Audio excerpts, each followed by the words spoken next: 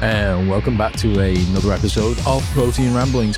And we're back again with some more Jason Wheel Warriors action. Joined, as usual, by Naomi. Good evening. And Mark. Always here for the action.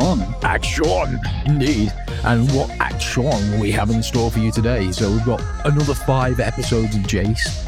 And the first part, or the first 2 parts of what is a 5-part epic. I'm going to say you're overselling it already. Yeah, I mean, I totally am. It is Jace still. And without further ado, we're going to kick off. Football. It didn't come home. It didn't come home. Yeah, we're recording this just after the Euro Cup. I'm the only English person I think that was like, ha ha ha, they didn't win. Fucking knew it. But anyway, we kick off with episode 31, The Stallions of Sandine. I typed my notes this time so they'd be legible, and I've typoed the title of the episode. But at least you can read your typo. Yeah, so it's The Stallions of Sandine. And I've been really stretching on this one, but I've called this one Fling Shot at the OK Crystal. Which, I mean, it's such an in-joke, you definitely have to watch the episode to understand what this is. So, I'm like, okay, we open on a fucking rock. Like, the opening shot is a rock. It's like, okay, Jace, you put, like, Wheel Warriors here just playing their cards on the table, like, we're fucking into rocks, don't you know? I know, and just from the last podcast episode, the last episode we watched, obviously, was super hyped because he was like at an arm's reach from his dad, pulling away from that space station. And you're like, this is it. It's going to be good, and it's just rock. Yeah, so I wasn't completely right. I said they'd be in a canyon, but so just a rock. You've got to assume that between the last episode and the beginning of this one, did they get lost again for a couple more weeks? Like, what happened? I mean, the incompetence of this crew never ceases to amaze me, so it's very, very possible, right? Yeah.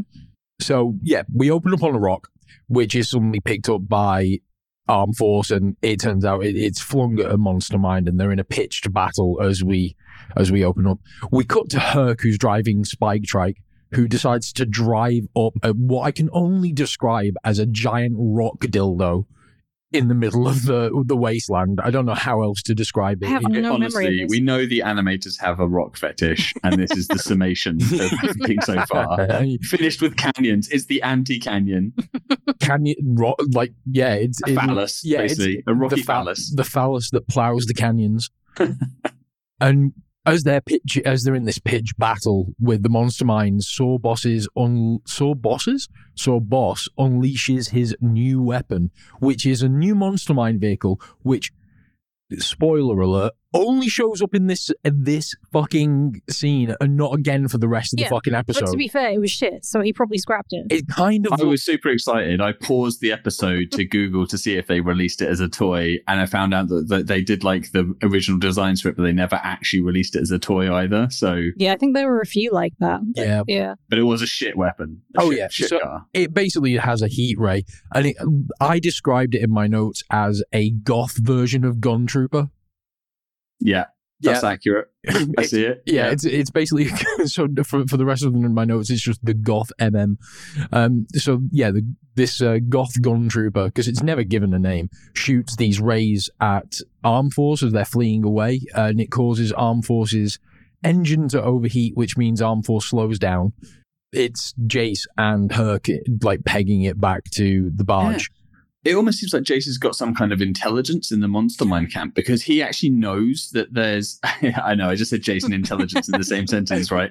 But he actually says, like, he's using his new weapon as though he knew that there was a new weapon coming somehow. Yeah. Like, who's the traitor in Monster Mind Or do you think that they've...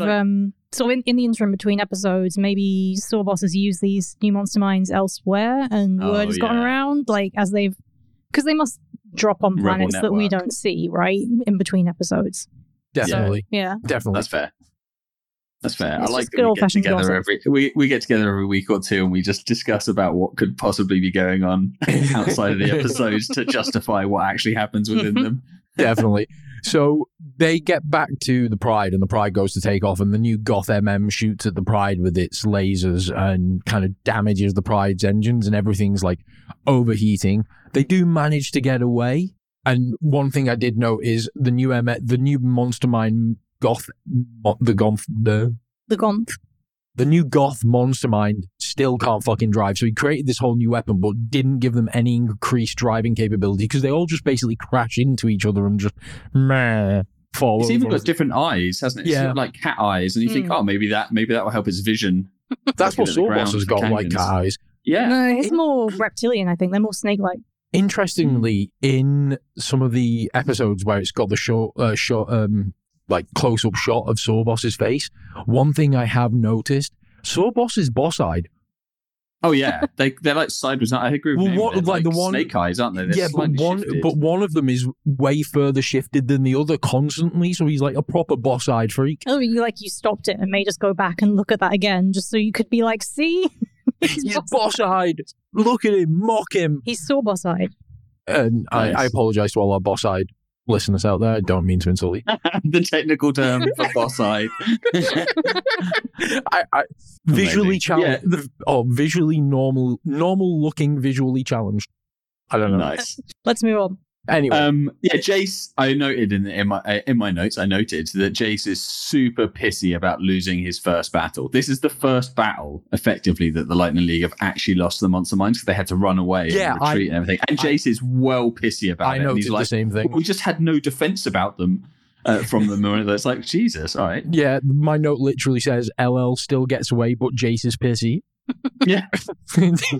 He like proper teenage tantrum. He's not used to being thwarted. Maybe this will be good for him. Yeah, it's a learning experience, Jace. He's humbling. Fucking man up. Yeah. And I think it is, because I see a lot more Battle Plan C and Battle Plan B in the next few episodes. Like he's actually gone back to the drawing board to, sort out some other plans. Definitely. As they're getting away, they think they're escaping, and it cuts to Sawboss, who's like, no, they're not escaping. They're playing right into my trap. Because Lord knows this man has got a trap addiction, or this plant has got a trap addiction. Maybe he's part Venus flytrap. Oh. I mean, it makes sense for the Monster Mines to be carnivorous plant-based, right? I would argue he's a bit like a pitcher plant. Like, when you look at the back of his head, it's actually got an opening in it. Like, pitcher plants have that small opening, don't they, at the top and the lid's leaf. Good shout. I've got a friend who breeds carnivorous plants. I'm going to ask her opinions. Yes, we want the proper botanical opinion of the Monster Mines and this. Which of these plants has boss eye? What cross pollination can create a buff dude? So the Monster Mines the Lightning League are escaping, and Gillian's like trying to do some work on he's working on a yet to be unveiled thing.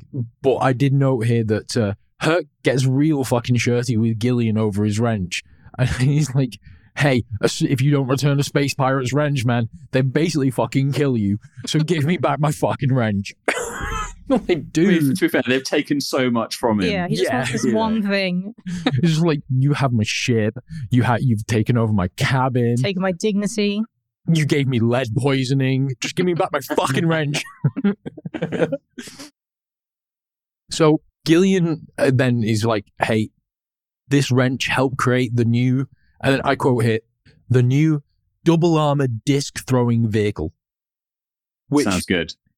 Which, like, I'm going to jump ahead a little bit here. It's revealed to be called Slingshot, and it's just a souped-up tank version of their already existing Slingshot. It's just a bigger version of... But it does sound good. Can you not hear that being said in an 80s kids cartoon toy advert?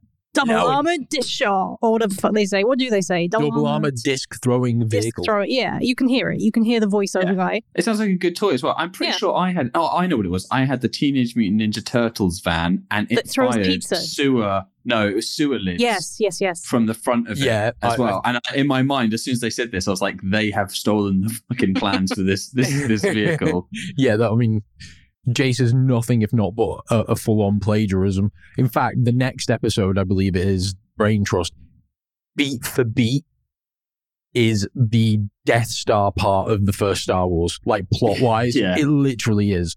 But we'll come on to that. Yeah. Now we need to talk about Amethyst. Yeah, the cooling gem. The cooling gem, which well known. Flora is super gay for. She loves Amethyst.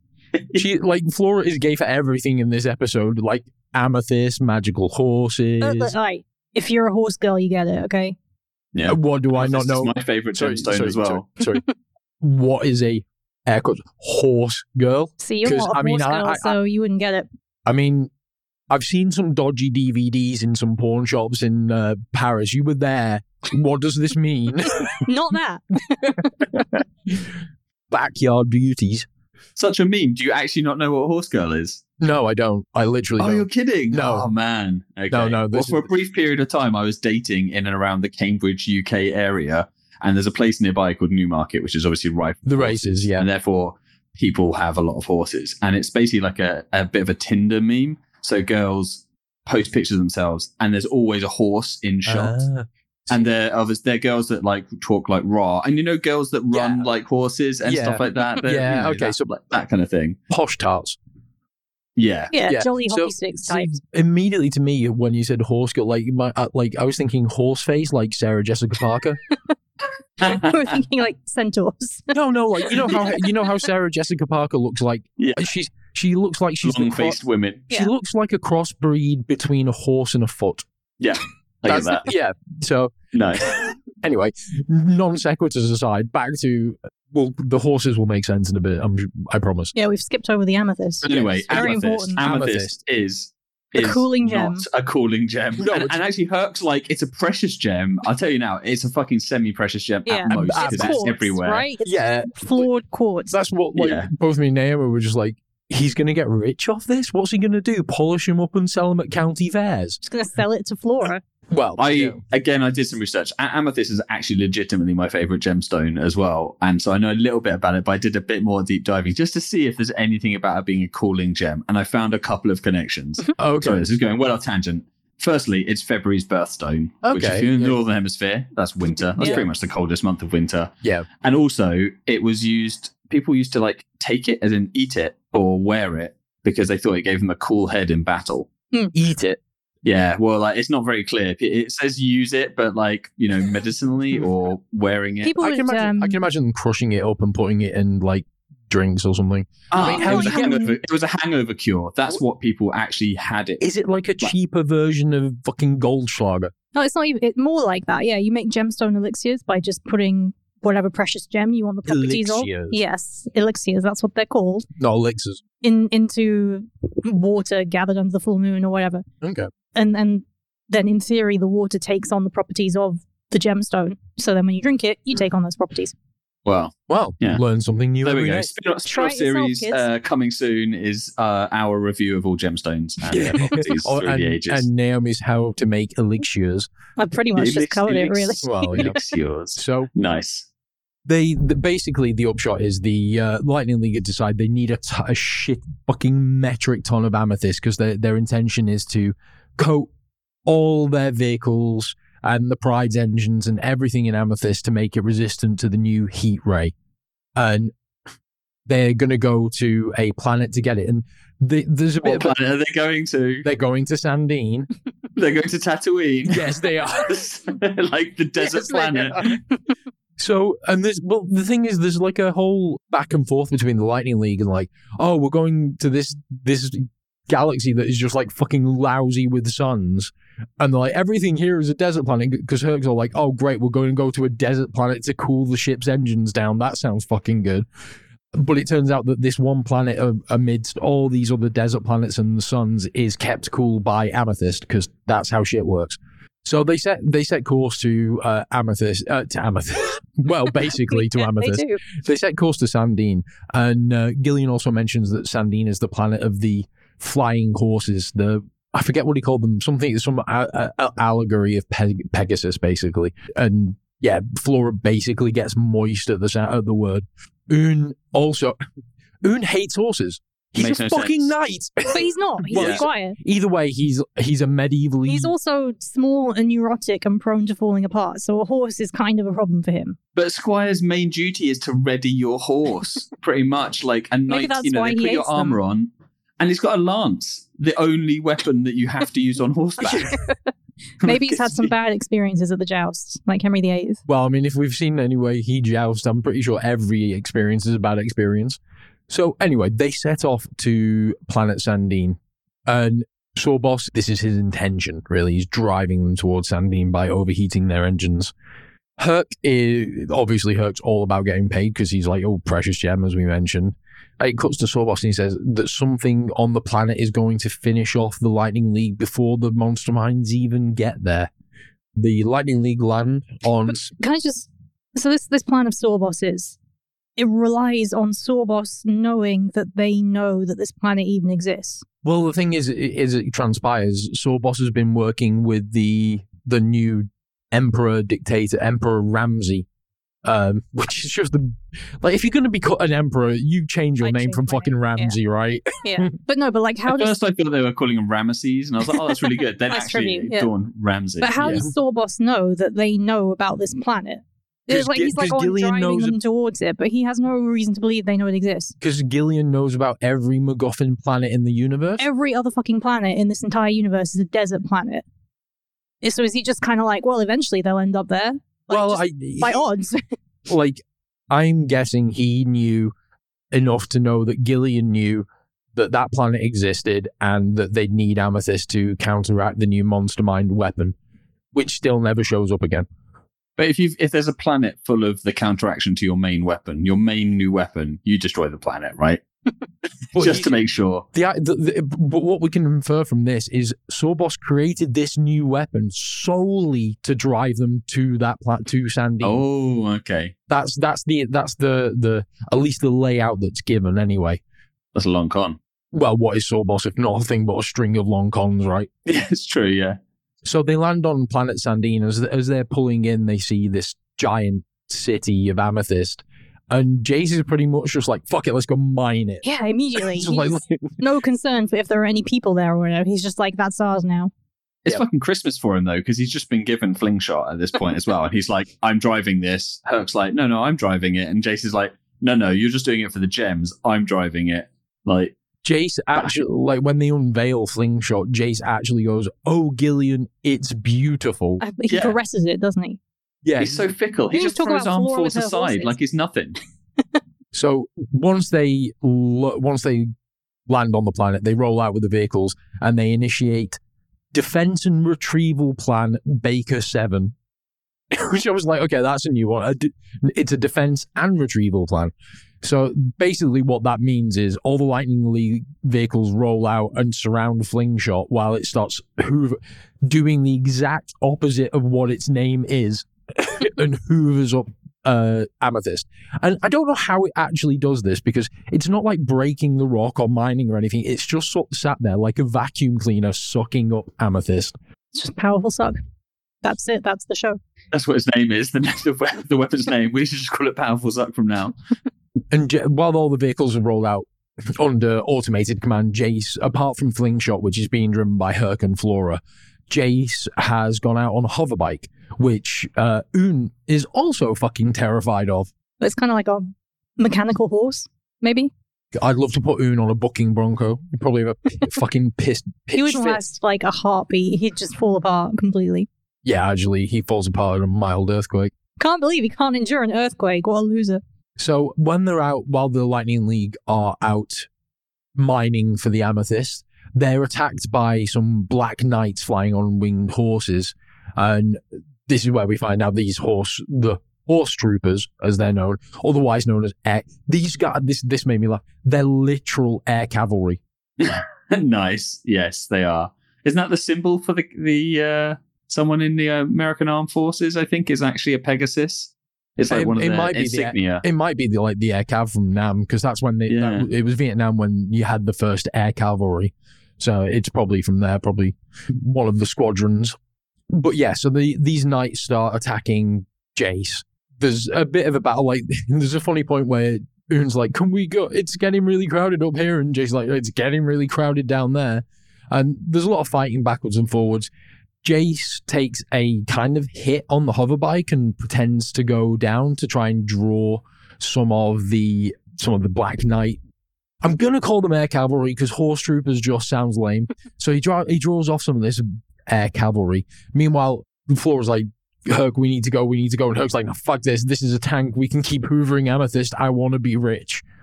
But we basically have like a full-on pitched war outside the Pride. And one of the air cavalry guys flies over the Pride and he's like, your engines are fucked. And he just like empties dust. He had actually said that. Amethyst dust.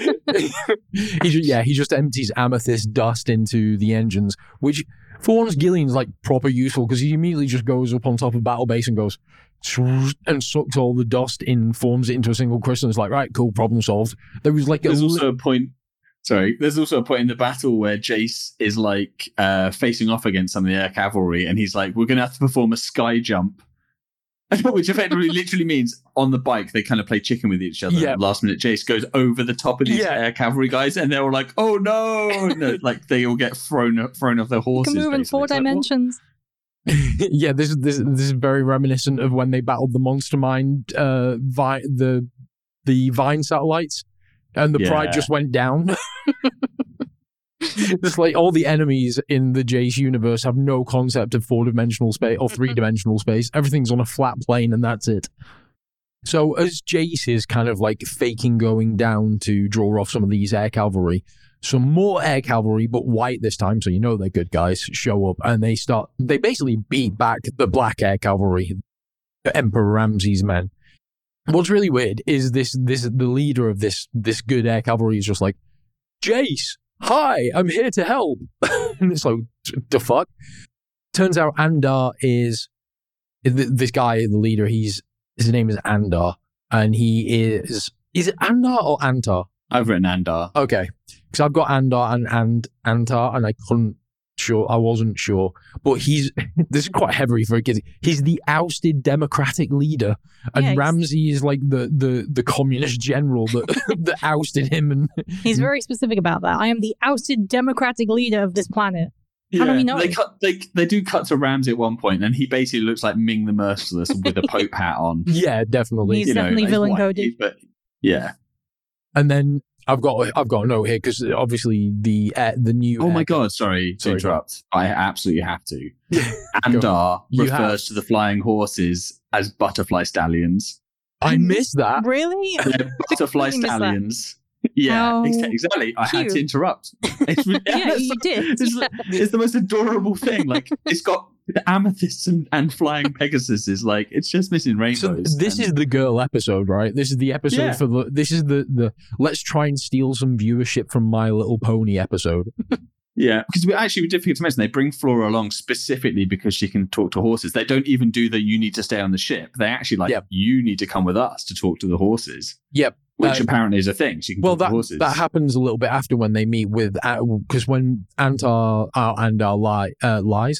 lands and starts explaining things to Jace, Flora's off being gay with horses. Yeah. So Andar explains that he's this ousted democratic leader and he managed to escape from prison. And during his escape, he'd stolen a guard's uniform and he was going through the palace or whatever it is. And he overheard Ramsey's voice. And a voice that sounded far more evil. And it was fucking Sawboss, wasn't it? And he overheard Sawboss and Ramsey planning their plan to trap Jace, which is how he knows Jace's name. Because it's still pretty presumptuous that this one guy happened to be Jace, right? He's just like, oh, well. How many teenage boys had showed up before this that he was just like, Jace? Oh, no, sorry, my mistake. Are you implying that he's got like a Michael Jackson Neverland-esque store of... No, you've extrapolated pretty hard from that. You just have this image of like, people must come to this planet for Amethyst. Every kid who pitches up, he's like, maybe that's Jace. Maybe that's Jace. Jace. So, yeah, they make it... Jace basically is like, I have a plan. I'm not going to tell any of you what my plan is, but I have a plan to beat both Ramsey and Sawboss. And this is where we find out that Flora's spent some time learning to get the horses. And she's like, hey, we'll bring Flora along because she can control the horses. She's like, yes, they come when I whistle. Like what? You mean like normal fucking horses? But there's a whole planet's worth of people who already ride these horses and work with them on a daily basis. Yeah, like, they what can't have they make been them come doing? by whistling. No. You know. I mean, there's a special skill. So yeah, they set out. Sorry, I'm just reading through my notes, and after the bit where I've written "lol Flora, I can make them come just by whistling." In my notes, I've written, "It's about now that it dawns on me this is nothing to do with his dad, but is an awesome episode nonetheless." Yeah, it's so good. Like we haven't really mentioned it, but the animation, the storyline in this, it's like the Acid episode with the kids. The Magic Kids before. Like, I'm thoroughly enjoying this episode. No, completely. And I mean, I did make the crew joke when she said, I can make them come by whistling. I was like, yeah. But yeah, Antar doesn't know what the plan is. No one knows what the plan is. As far as we can tell from Jace, the plan is just lightning strikes, because he just says that and they all set out. Like, all right, good enough. So the monster minds now arrive at Sandine, and it cuts to them in the courtyard of Ramsay's palace. And I don't know if I had to go back and show Naomi this. It shows the monster mind vehicles lined up in front of Ramsay, and just a load of dead bodies behind them, like they've just run over a load of people. Just a bunch of people like just flat on the ground behind the monster minds. It's a really brief, like, couple of frames. It's like an overview shot. Yeah, like I was like, hang on a second, went back and was like, okay, yeah, the monster mind just rolled in and just ran over half the population. So had he just recently overthrown the democratically elected guy? It's like Tiananmen Square, like before Tank Guy. That's crazy. Yeah, so that made me laugh quite hysterically. I was like, that's actually quite a little bit of dark imagery to stick into this kid's cartoon. The thing is, though, we know that the monster minds could not possibly have run over human bodies. Like, it would have destroyed them. Yeah, they can't go over stones without flipping. So, but yes, either way, there are there's a cavalcade of human disarray behind these monster minds while they're talking to Ramsay, and Sawboss is talking to him through the head TV, and he's like, his plan's ready. And what happens is, I don't know what my note means. What happens is amazing, because Ramsay shouts, "Remove the shade hanger." Yes. But I know what so there's a little panning shot, and that my note just said crystals from rings seen first episode, and I know what I mean now. There's a panning shot where you see these crystal formations in the ground, and it's exactly the same crystal formation. You know, the first episode where he gets the ring of light and he stands above it and fists the air. It's the same crystal formation, just in the ground. Also, Herc's back. Basically, Herc's trying to get rich, but not getting rich. Kind of undercurrent. Not as big a deal as you'd thought it would be for the episode. No. Because basically Herc's in Flingshot mowing up more amethyst, and he's like, 1 more minute and I'll be rich beyond my wildest dreams. So that means right now you're pretty rich already, right? If 1 more minute is like... But because Jay sends off another like battle plan command that makes Flingshot stop sucking up, and Herc can't override it, and it drives off. So, yes, Ramsay opens up the Shade Shield, which kind of uncovers this giant frog mecha crystal thing. Almost exactly what I've written. Yeah. In my notes as well, yeah. Yeah. With a laser in its mouth. Yes, because that's what where else would you put it? Obviously powered by the sun, I assume. Yeah. The shade hanger. I didn't get that at first, because there's a bit later where they foil it, and I was just like, they didn't do anything apart from fly over, and it wasn't until like pretty much now you pointed that, I was like, oh, they blocked the shade. They blocked the sun. They threw some shade on it. Literally, the butterfly stallions in formation. So yeah, Jason the Lightning League, they start just head first towards Ramsay's palace, and this giant frog laser crystal thing shoots this beam, and we get a really cool shot of Jace being hit by the beam and like surrounded in pink light and just being like, ah! And he crashes. But he gets out, he gets Flora out, and he's like, Flora, call the horses.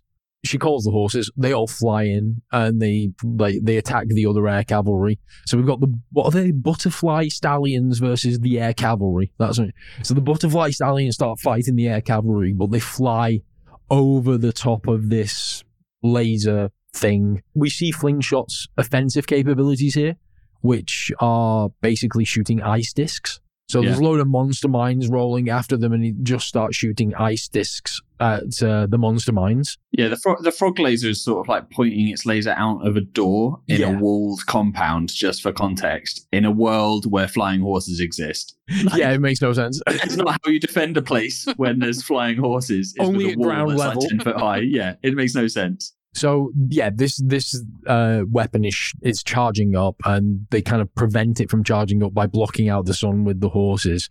And then all of a sudden, the weapon just decides to shoot the monster mines, and Sawboss is like, "Oh no, I'm out. I give up." He literally says it's a trap. It cuts to Sawboss, and he goes, "It's a trap." he does. And that's it. He Admiral Akbars. It's fantastic. And then he literally legs it, and that's kind of it.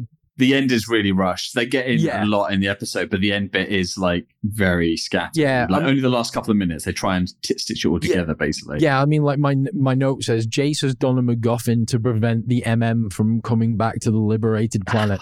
Like it's terrifying, Nero, how in sync we are, despite being on separate land masses. Because I've literally written obligatory, we've MacGuffined your MacGuffin, so the MMs won't ever bother you again. And off we go. Because that's what happens. It is just like, we fixed it. Basically. It's fine. They won't be back. You're good. We put up a sign. So they put no monster mines allowed. And that's all you need. And don't they put Emperor Ramsey to work in stables or something? Yeah.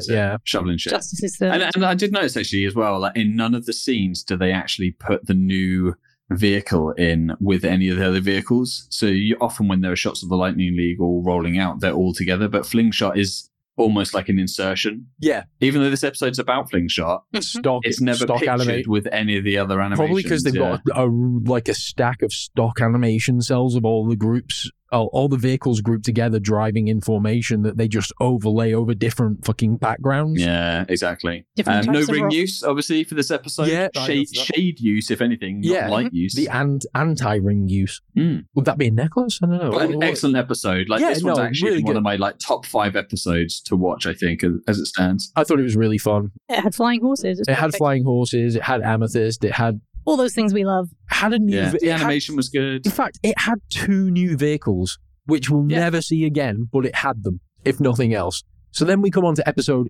32, The Brain Trust. Ripping off South Park. I've called this one For Science. So this one opens up on the Pride with Herc basically Netflix and chilling. And Jace is just poking Un for no readily apparent reason. Yeah. Not in that way. Not in the No. He's literally just prodding him, and I don't know. But then all of a sudden, a giant fucking like horseshoe-shaped spaceship nearly mows down the Pride. Giant, absolutely giant. Well, I mean, it is later referred to as an arc, so an arc is pretty fucking big. Jace does some like evasive maneuvers to get out of the way, and Herc's like, "You crazy motherfucker! What are you doing?" I do think Jason the Wheel Warriors as a whole, I'd love to see a redub with profanity in it because I think it'd be improved 100%. Yeah, every time Herc says hot shot or kid, he's really saying like fucker, asshole. That's something we should get passive aggressive Herc definitely would be the thing, right? We should get a load of people together and just redub the first episode. It'd be fucking hilarious. Anyway, so yeah, Gillian says that, this is the Ark spaceship, science ship from such and such a place. And Jace is like, we best go and help. And Jace gets in Arm Force, which is shot out of the Pride towards this Ark on what can only be described as rocket platform. Yeah. This man. When he gets in the car, I'm like, but it's over there, and he literally drives it into space. Yeah, it just makes sense on a rocket sled. Yeah, it's on rocket sled, and like when he lands, everyone's like, "Oh my god, he made it!" It's like no one expected him to actually make it at all for no fucking reason. Because then the Pride of the Sky is just kind of calmly docks. Well, no, because what happens is Jace arrives on there, drives up, jumps out, and he's like, Professor Isla, and she's like, Jace. So it's more people that know who the fuck, like they know each other and no explanation. He's like, autopilot, are you out of control? And she's like, yes. So Jace melts down the door to the main computer with Arm Force. They wrestle the autopilot off and get the ship back under control.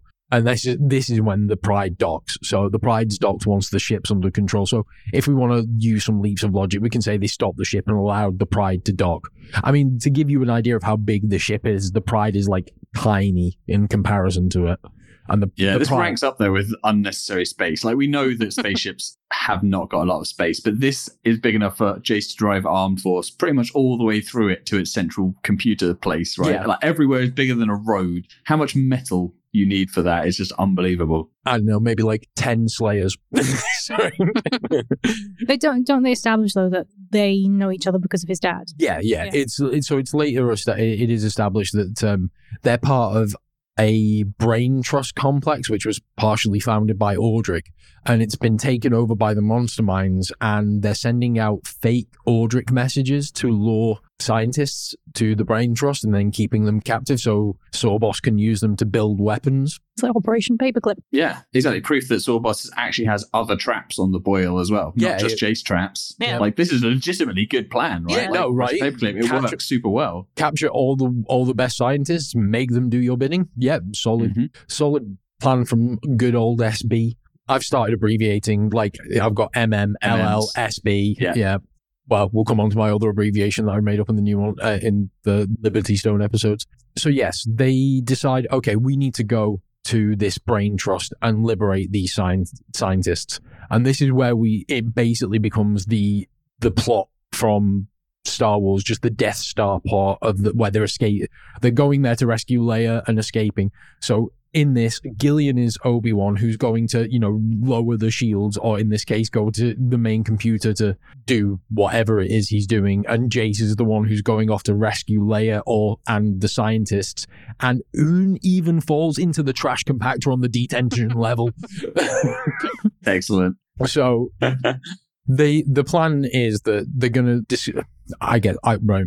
So we'll get to it, but I'm so fucking angry, and I bet you are as well. So the plan is that they're going to go into they're going to take the Ark as it was intended, because it looks like Sorbos kind of remotely overrode the autopilot, which is why they were heading there.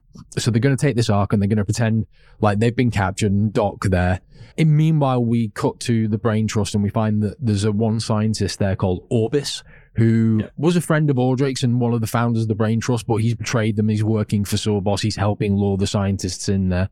The plan is that they're going to get in. Jace is going to try and rescue the scientists while Gillian shuts down the main computer to allow them to escape properly. It basically is Star Wars.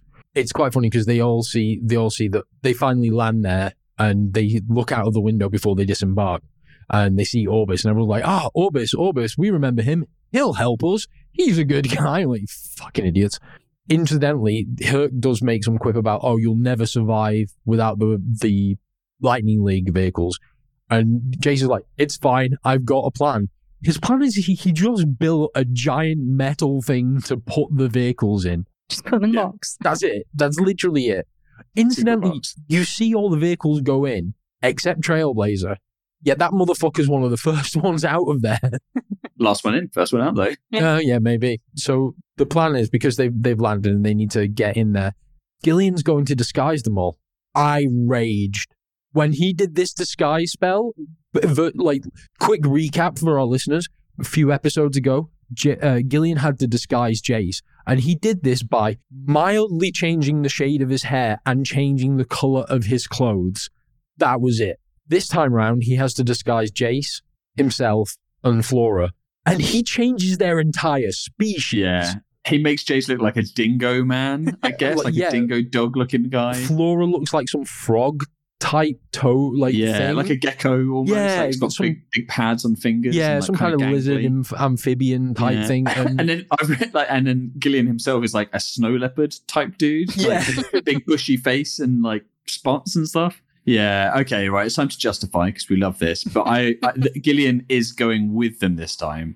So and we know his magic has range, but when Jace goes away, he can't sustain mass magic at distance. Literally, his last disguise for Jace could have been accomplished with hair dye and some like putting your whites in the wrong wash.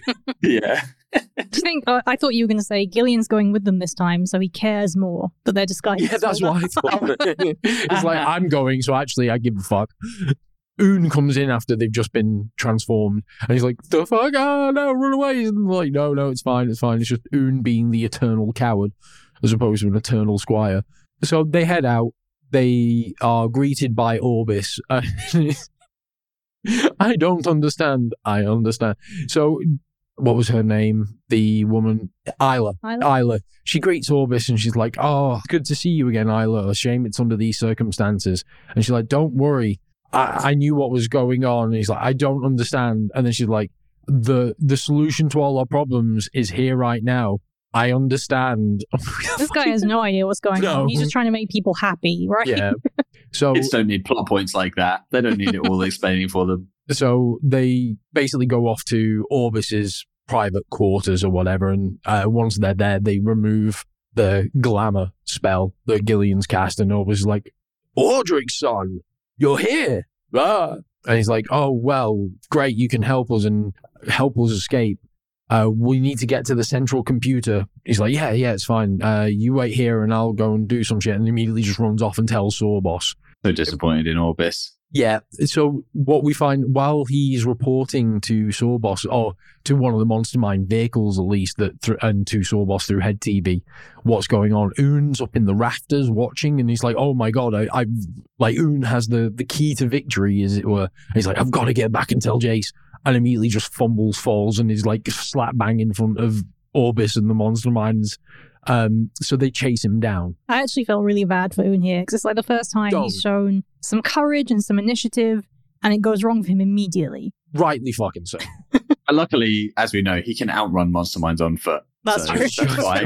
Yeah, I was just coming to Orbis. Like Oon is basically, it's Usain Bolt. Oh, wow. When did you think of that? Just then. That's how terrible. Fucking sharp I am. And this is the Star Wars bit, right? He runs away and jumps into the vent into the robot disposal room, basically, or the trash compactor on the detention level. Yeah. So, and Orbis is like, "Oh, he's in the robot disposal room. We can easily get him there." The Monster Minds do like barge in on Jace and company in the in like what is assumed to still be Orbis's quarters. This is when the Lightning League use Attack Plan C. So what is happening? I know.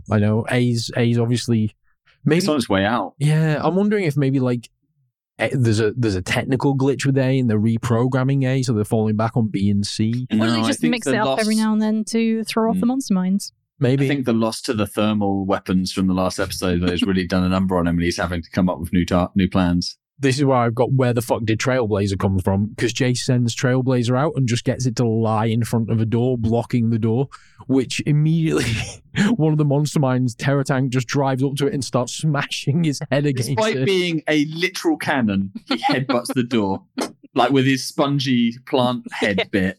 Gillian has the best line then. He's like, "Trailblazer can't take this pounding for very long." These episodes are innuendo rife. Nice. This toy is not appropriate for pounding on all the packets. Incidentally, sidebar, I found a unopened boxed Sawboss on eBay for €150. I'm very tempted to buy it. My God. What, to open it and pound it? I mean, like, this is a weird tangent moment to bring that up. Yeah, you're talking about pounding. It was when you mentioned toy. It was when you mentioned toys on all the boxes. Yeah. Like, it'd be really satisfying to open it, drive it along, like, see if it just immediately falls over, and then if it does, and runs away. If it does, burn it. It's really nice. So yeah, the Trailblazer is blocking the door. This is where Gillian Anderson. Gillian and Jace split up, so Gillian's heading for the central computer to... It's never really clear what Gillian's actually going to do at the central computer, apart from mildly inconvenience Jace a bit later on. Maybe that was his goal. That's true. It doesn't mention it. I assume, like, stop the signal being sent out to scientists. Something like that, yeah. Stuff. I did notice, though, he takes Drill Sergeant, who then drills through one of the other walls because Trailblazer's blocking the door. But it's like it's rocks. It's like the ship is made of stone. It drills through like rock work. It doesn't melt the wall. I was going to mention this as well because so what happens next is the monster mines start. Oh, actually no, because Gillian distracts some monster mines with with some floating fire extinguishers, and it's literally like that scene where Obi-Wan's trying to distract the two stormtroopers, and he makes that noise in the distance, and they're like, "Oh, what was that?" And they walk off so he can get behind the. It's literally that, except they're chasing two floating fire extinguishers, which I didn't know. These fire extinguishers mounted on the wall about 10 feet up in the air. Like, if there was a fire, ain't no fucker reaching those. I noticed that as well. What fire extinguishers in this world are weird things, though, aren't they? Like, well, they can put out volcanoes. Way back. Yeah, exactly. Like, that's why you keep it out of fucking reach, because if a kid is going to touch that thing, who knows what will happen? Maybe they're just decorative, like ornamental fire extinguishers. Also, at this point, like, Jace gets Trailblazer to just stand up to, like, so the monster mines are charging at Trailblazer, and Jace is just like, Trailblazer, stand up. And they drive underneath him and just crash for no reason. They're like, oh God, there's not a wall there now. We must crash. Like, what? Like, what was their plan if... Oh, no. Why am I asking? But yeah, I did make a note, because after that, Jace heads out to battle with it in the Lightning League vehicles. And the way he battles the monster mines is by shooting the ceiling, which causes rocks to fall down. I'm like, this animation studio has a fucking hard-on for rocks. Like, this ship is made of rocks. It's just, what is going on? I just feel like I feel for you, Naomi, who you just had like a little mental breakdown and was like, why do I even bother? Like, I'm the same. I'm like, this ship is made of rocks? Like, what the fuck? Meanwhile, Flora opens up the door for the scientists because one of the things, the door to the central computer, is it where the scientists or the central computer is? Well, it's all been rigged to only open for like biomechanical life or, plant life effectively. And Flora just kind of sticks her hand on it and like, she's like, hey, you know me, computer. I'm a monster mind. And it's like, yeah, sure, fine. I love that. I love that that's clearly how the monster minds talk to the computer. Yeah. Because it just doesn't even... It's like, yeah, okay, sure, that tracks. Well, they read her as being part plant life, so it just assumes that, oh, yes, this part plant life must be a monster mind, because there's no other part plant life at all in this universe. It's fucking lousy with it. We forgot to mention that meanwhile, throughout this whole thing, Herc's on the Pride in orbit, and he kicked up a fuss earlier because there's a lot of radiation coming from this planet. So it cuts to him back on the Pride waiting, basically getting radiation poisoning. God, this made me so mad. Like, there's enough radiation hitting the Pride of the Skies that like things are starting to glitch and break, and he's just like, man, there's a lot of radiation here. Like, you are dying, man. If your machine's dying, you are dying. And you can feel the tension because Brock comes over and makes a noise, and he's like, "Fuck off, Brock!" Yeah, like with so little provocation. Brock's like, "Are you okay?" Basically, like, you're dying. Noises, and he's like, "Get out of my face! Shit's blowing up around here." Yeah, it's fucking brilliant. So this is where Jace is driving along this corridor, and he's trying to get to. I think is he going to the central computer? I don't know where he's going. I forget where he's going. Gillian's going to the mainframe. Flora's going with Isla to save the scientist. And I'm not sure where Jace is going. I think he's just running like interference. Yeah, so he's trying to get to this central column bit, and there's all these connecting pathways. And it seems whatever Gillian does starts causing these pathways to retract. And we get another jump from flat to flat, which shouldn't happen. But the most egregious fucking thing is Trailblazer makes that same jump along with all the other vehicles. The slow fucking walk. How? It's not even a jump. Yeah. He just keeps driving and he's fine. Like, there's nothing. He can't launch from anything. You watch Trailblazer, and bear in mind this is a walker. It literally just glides across the thing. Fucking lazy ass animators. But yes, after the more impossible flat jumps, Jace rocks up with all the vehicles. Sawboss threatens to destroy Oon and Orbis, who've been captured at this point. Once Orbis finds Oon and captures him, Sawboss is like, "You're a fucking liability, Orbis. I told you to get this sorted." And he's like, "I don't want people to know I betrayed them." And he's like, "Well, fuck it, you're done now, mate." So he takes him into custody as well. Sawboss threatens to destroy Oon and Orbis, and Jace instigates Drill Sergeant's rescue plan B. Never mind what Gillian thinks being inside here.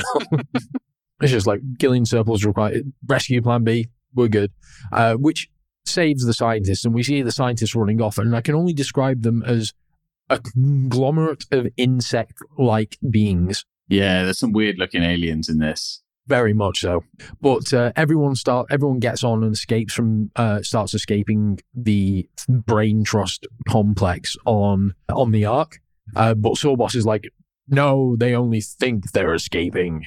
So Un's like proper like, about Orbis, he betrayed us, fuck him, I hate him, he's a douchebag. And Gillian's like, I'm sure, Orbis is like, well, I only did it because I was scared. And Gillian's like, I'm sure we can all forgive Orbis. I'm like, that's a fucking sweeping generalization. This guy nearly got a lot of people killed. Like, I was surprised by the level of spite that Un had there, though, with it. He was like, no, kill him. I was completely on board with Un on this one. I'm like, fuck this guy. He's a liability.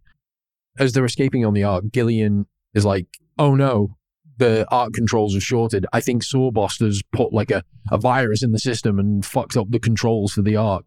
And it looks like it's basically going to crash. And this is where we get the help us, Obi-Herc Kenobi. You're our only hope. Yeah, definitely. Like Jace literally is like, Herc, come on, help us, you're our only hope. And Herc's like, I'll see you in a minute. Maybe.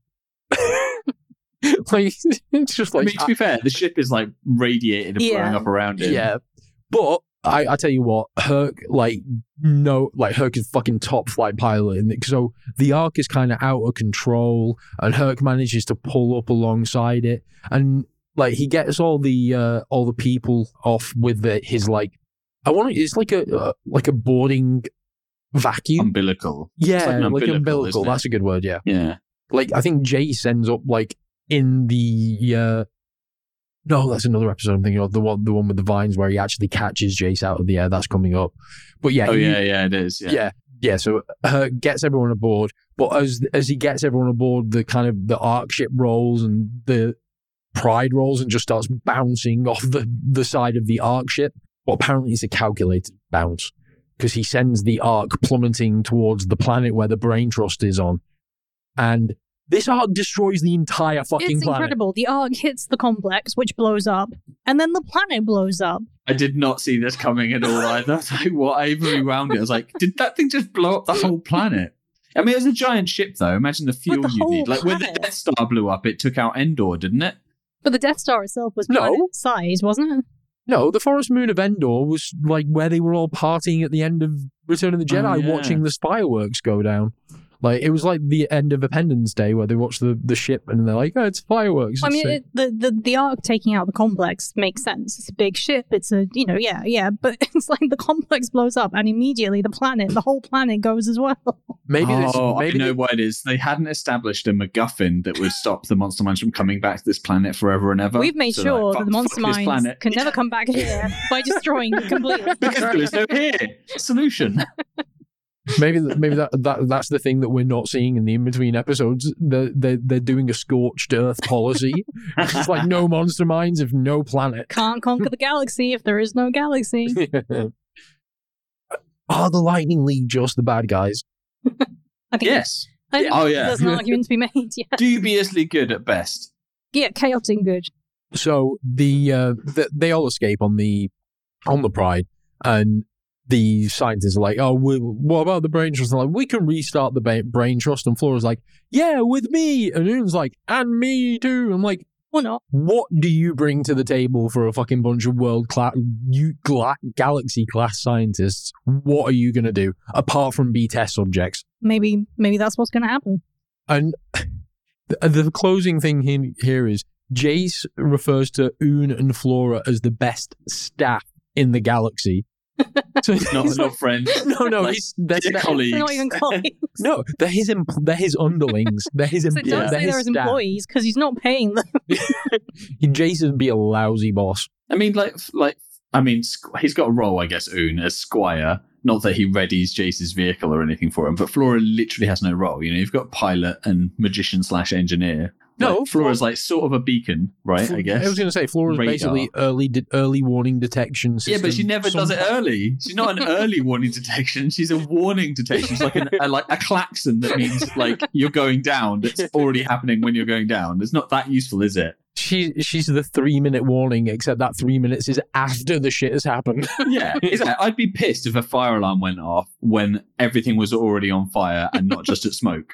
And that's what she is. She's not a smoke detector. She's literally a fire alarm. Like, there is fire right now. It's in front of you. It's boarded the ship. Watch out for the fire. So we come on to episode 33. Lightning strikes twice. Liability strikes. Twice. Come on. This one, yeah. This is actually quite like this. Oh man, I have so many mixed feelings about this episode. So we open up on a post-apocalyptic city, and Gillian's just kind of digging in the rubble, as you do, and he finds this. What I can only, like at first glance, can only say is a bomb. Looks like a fucking bomb, or right? radioactive, like a radioactive element or something. It's like one with light. Basically, nothing that you should be digging up. And he just immediately takes it home. And I'm like, yep, smart party. Jason's even like, do you know what it is? And he's like, yeah, I think so. Maybe. Let's take it on board the ship. Yeah. And then Jace comes back, what is assumed to be sometime later, is like, well, and Gillian's like, yeah, maybe I know what it is. Yeah. Yeah. So, and Jace just sticks his face in it. That doesn't surprise me. Jace is like, what is it? But what we learn is that this is it's an old message beacon used by the original Lightning League. And when they said that, I got hype. I'm like, okay, we're getting some fucking backstory here. And it's almost implied that they're still alive. Yeah, very much. So it's like, oh, the Lightning League is still out there doing something they've not been heard from in years, but they may still be alive.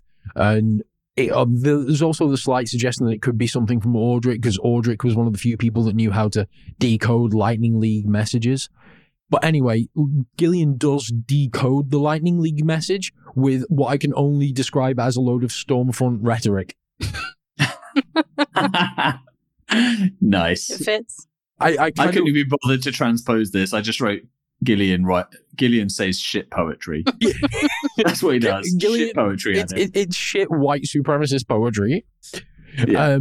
And then we get a Lightning League bat signal in the sky, and it creates a star map which leads to a planet called Epsilon 9, which Herc recognizes. Yeah, like this projection in the sky. Oh yeah, that one's familiar. Out of all the hundreds of thousands of galaxies you've probably been to, yeah, from this angle, I remember that galaxy. So the general, they all kind of assume that, oh, maybe this is where the Lightning League are. So they all set off in the pride to go and find it. Herc's really confused though, because he's like, wait, aren't we the Lightning League? So at no point during this entire thing did they mention anything about the history, the details. They weren't the original Lightning League. They just found this magic ring somewhere. I'm like, yeah, we'll appropriate that. Yeah, Herc's just been labouring under false pretenses. He has been labouring under nothing but false pretenses this entire time. That's his entire character. Yeah. So they set off for Epsilon 9, and they basically calculated the trajectory, and oh no, this is Sawboss. Sawboss is watching. Sawboss has got a computer now. I know that talks to him. Yeah, just a computer. He's got AI. Yeah, there was like this is a development from Sawboss. He's not had this in any previous episode. What the fuck? And he's basically mentioning that, we have no vines in Epsilon 9. Oh no, we need to head there at once. So the Lightning League get to Epsilon 9, and they land and are immediately attacked by giant fucking pyramids and Grimlock from Transformers. Really B-rate Grimlock. Yeah. It's like he's got like a double-barreled laser for one arm and Arm Force arm for the other arm, because him and Arm Force arm wrestle at one point, which is hilarious. So they land and they start getting attacked, and they duck into a trench, and they see some guy shooting at them behind them, and they notice the Lightning League symbol on these guys. So they are very much like a Stormfront kind of army. They're very sharp Nazi uniforms, aren't they? Yeah. Yeah. And they're like, true. But no vehicles. I was like, no vehicles. I thought the Lightning League's whole shtick was vehicles, because the vehicles I thought that the vehicles that Jace had were like the original Lightning League vehicles. Those are ones made specifically by Gillian for, originally Audric, when Jace had them because Audric fucked off. But no, what we can infer that from the original Lightning League is that they were basically the Third Reich. Nice. Yeah. There's no evidence. They were very like Ubermensch, aren't they? Really like blonde, muscular guys. Is it Goering or Goebbels that their sergeant is like Who was the fat Nazi? I don't know them that well. Might be Goebbels. I'm thinking of. I'm not sure. I can't remember my Nazis. But you practiced for so long. Yeah. It's when you, like practicing remembering the 50 states. I'm gonna remember all the lead Nazis. Henry VIII's wives, all the Nazis. Yeah. Anyway, so they think they're helping the Lightning League, so they roll out and start attacking this giant pyramid and Grimlock. Assault Plan B. I mean, I yearn for a Battle Plan A at this stage. It's been so long. Yeah, exactly. So yeah, we get Assault Plan B, which involves, as I mentioned, arm force arm wrestling with one of these Grimlock. For those that don't know, Grimlock is the dinosaur transformer. Is he a T-Rex? Yeah, he's a T-Rex. I don't know why I just made that slapping noise with my hand. So yeah, the two lock arms, and basically, Arm Force basically does a lucha arm drag on this. Very impressive. On this dinosaur and just flips. There's a moment down. in this arm wrestle as well where Jace is like, "My God, they're as tough as monster minds," and then I just sit back. I'm like, "Oh well, this will be fucking easy then." And it just launches the T-Rex over. Yeah, like I said, just lucha arm drag just smashes him on the floor. It's fucking brilliant. And then it explodes, obviously. So immediately, just like the monster minds. Yeah, lucky the whole planet didn't go up.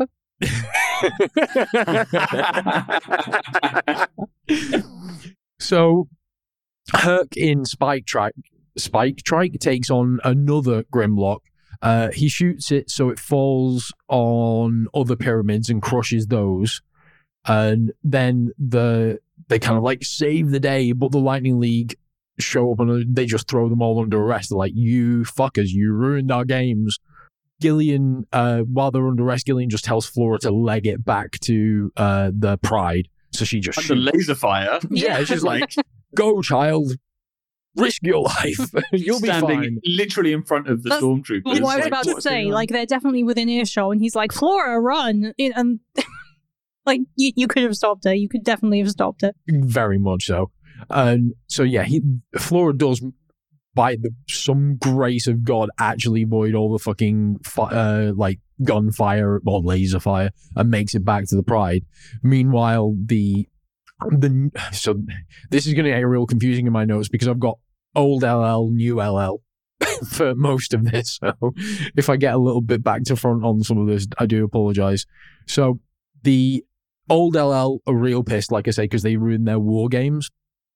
So they take them back to their main HQ, and this is where we get the obese LL Nazi general, for want of they call him the Patriarch as well, which again is very actually that's the question. So we find out that the OG Lightning League on this planet, they talk about how they're descended from the originals OG Lightning League. So are they their kids? Are they recruits? Like, is this a generational thing? Like, who are these people? Well, I made notes saying they are all men as well, so I don't know how they're descended from anybody. Exactly. Unless they're clones, maybe. And I'm also wondering, like, if the Lightning League were like a squadron of soldiers or whatever, there's only so much mating that can happen before incest happens, right? Yeah. There's a lot of unanswered questions about these guys. Yeah. So 200 years is right. They've been there for 200 years training.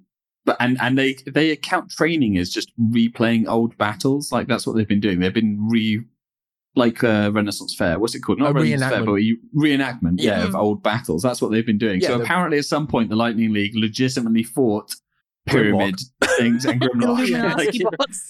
That is the lost episode of Transformers. Yeah, so and at no point in all this time and space did anyone tell Herc the story of this battle. So my theory is then that these guys are just cosplayers. They're nothing to do with the real original Lightning League. They just found their stuff. And that's why they don't have the ring. That is a good point, because if that ring was the symbol of the original Lightning League, why wasn't it with the original Lightning League? It was like a retired planet or something. Or that Japanese soldier who lived on in that island. Yeah. World War II. Yeah, that kind of thing. Yeah. Oh, I've just thought of a better analogy. Maybe it's like that island in the Pacific where the crew of the Bounty went to, Pitcairn Island. There was a mutiny on a ship, a Navy ship, and they settled there, and they are all horribly inbred and fucked up, and have like a weird social system. That's what it's more like. My whole the whole like, I've just got this entire section of notes now, which are just ragging on the old LL. I'm like, okay, so they've been playing war games for 200 years and they're not very good at it. They're very Stormfront. The uniform is very SS.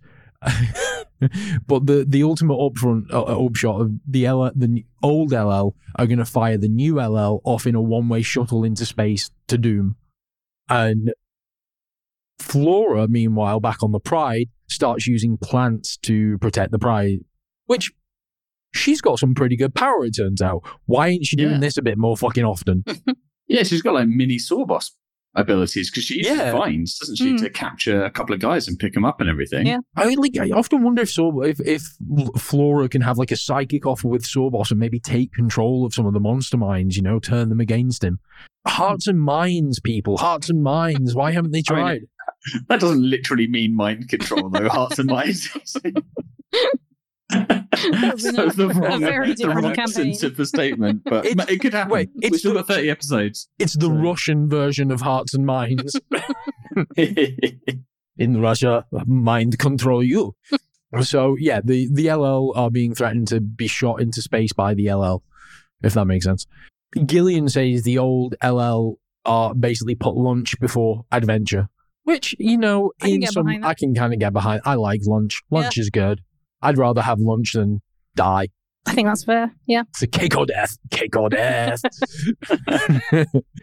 So Sawboss has kind of been aware of what's going on at the moment. He's like, I forgot to mention because Jay says, hey, I'm the son of Ordric. And the fat general's like, Ordric. Oh, yes, I remember him. We sent him away. He was a nuisance. He kept talking about these monster mind things. And we're just like, fucking get out. The idea of Ordric pitching up and just being like, monster minds, the monster, and they're just like, put him in the shuttle, get rid of him. He doesn't even get a chance to be like, if my son shows up, don't tell him you saw me. Yeah, so Sawboss is like, okay, we can use this. So he sets out and arrives on on Epsilon 9, the Lightning League planet, and we actually get a rare thing here. Sawboss himself leaves the Technodrome. He transforms into his vehicle form and rolls out and goes to meet the general of the old Lightning League.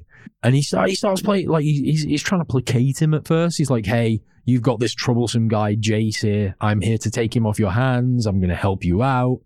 The general's like, I don't know, man. Like, how do I know you've got good intentions? And Sawboss decides to show his good intentions by chopping down a fuckload of trees around them and going, see? Aren't I nice? I could have killed you, but I didn't. Yeah, he comes from like, I come in peace to I will fucking kill you if you don't listen to me in literally 10 seconds, right? It's amazing. Gear change. Maybe Sawboss is bipolar. Could be. Yeah. He's very erratic at times. Yeah. Meanwhile, the new Lightning League are trapped in a cell, and they're like, "Oh, how the hell are we going to get out?" And it's not. Is this the one where they're in another bubble? They're in a bubble again, right? They're in a force field bubble cell, and they're like, "Oh, we can't get out. We can't get out." I'm surprised Herc didn't try and punch it. He's learned. He's learning. He's smart. But and they're all just like, "Oh no, how will we get out?" And the ring of its own accord goes, "Oi, fuckers, you've got me, by the way." And so the ring does a Honey, I Shrunk the Lightning League again. And they basically escape through a crack in the floor. And as soon as they get through the floor, the ring makes them big again. So the new Lightning League, our Lightning League, the good the alternative Lightning League. Yeah. Jace's Lightning League, they kind of leg it through like a sewer system, and they come out in what is like a ruined city. It's kind of like a war games training ground type thing. But they get spotted by the most mustachioed of troopers. He's the only one with distinguishing features, isn't he? It's like you got the Patriarch and the mustache guy, and everybody else is just blob. Well, they're the other ones with lines. It's just Aryan. Yeah. So the new Lightning League run off from these troopers, and they end up running into the War Museum. I want to go to this war museum. It's one epic. of the buildings of this war museum is literally a giant revolver. It's a gun-sized skyscraper, but a skyscraper that bends at a right angle, obviously, and makes the entire barrel of a gun. It's amazing. Yeah, it's like, do you remember Samurai Pizza Cats? Yes, I do. Yeah, like where they get shot out of the big gun thing on top of the pizza, but it's kind of like that, but more sci-fi. Which actually, Samurai Pizza Cats is definitely something we should do an episode on down the line. It's so good. It's so good. It's maybe a little bit racist, I'll be honest. Like, we watched some and it really holds up. It's really good. The humor really lands still. Yes, there's some bits, but they're not as bad as you'd think. And it's just got the catchiest theme fucking tune. Nice. Yes. So they're in this museum, and this museum, it's like a big rolling pasture full of different things, which we can assume are relics and remnants from past Lightning League battles. And immediately they start being chased by, how would you describe it? Rollertron. Well, yeah, it's called Rollertron. It is two saw blades attached to a giant sphere, but it also has wheels as well. So the wheels and the saw blades are sort of next to each other. It's like a weaponized Segway. It's almost like that's good. Or a death Roomba. Yes. Yeah. Yeah. More spherical. Yeah. Yeah, but it's spherical death Roomba. I like it. Segway is good as well, actually. But so this thing's charging after them, chasing them everywhere. Gillian mentions that, the roller, he mentions that they're the Rollertrons and that they were beaten by the Lightning League some time ago. Meanwhile, Sawboss fully just comes out with it now and shows you true colours, because the general of the old Lightning League has got all the exhibits, for want of a better word, in the War Museum set to kind of capture, not kill. And Sawboss forces him to change like the Rollertrons to set to kill.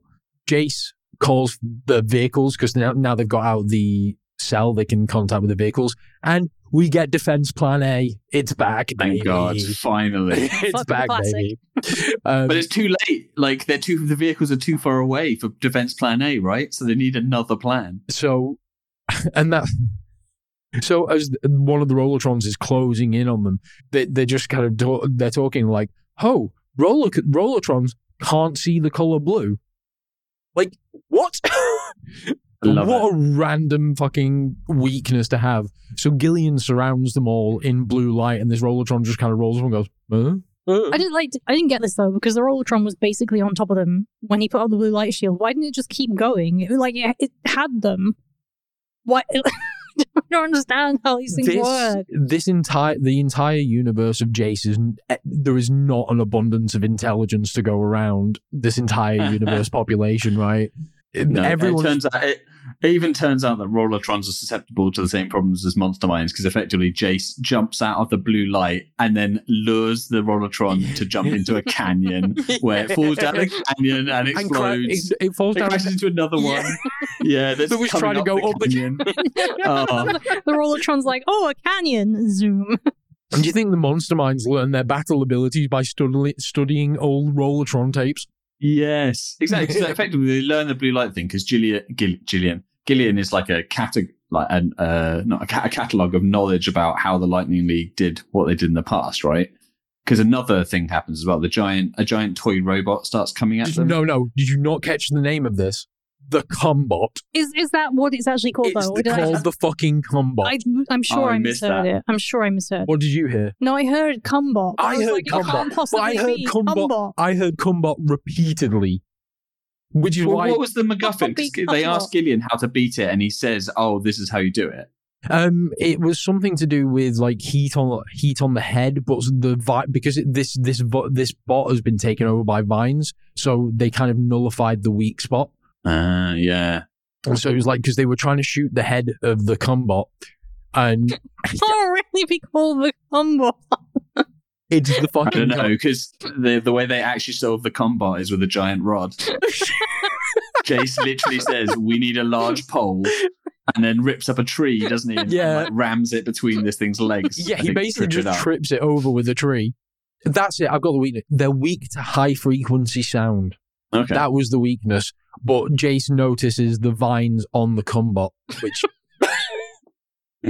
a veiny, viney Cumbot, basically. Yeah. Lovely. And then Jace trips the Cumbot with a tree. And then we get Operation Trapdoor. Classic. So I'm 99% sure, but I didn't want to watch all the episodes we'd already seen, that they've used this exact tactic before, and it actually was a different battle plan. I think it was given a battle plan like C or something. Yeah. Because it's basically drill sergeant goes down, digs underneath the bad guy, and the bad guys fall into the hole, right? Because the monster mines love nothing more than driving down rocky crevices. Exactly. Yeah, we've got to mention the monster mines have shown up in their tracing, which is when we get Operation Trapdoor.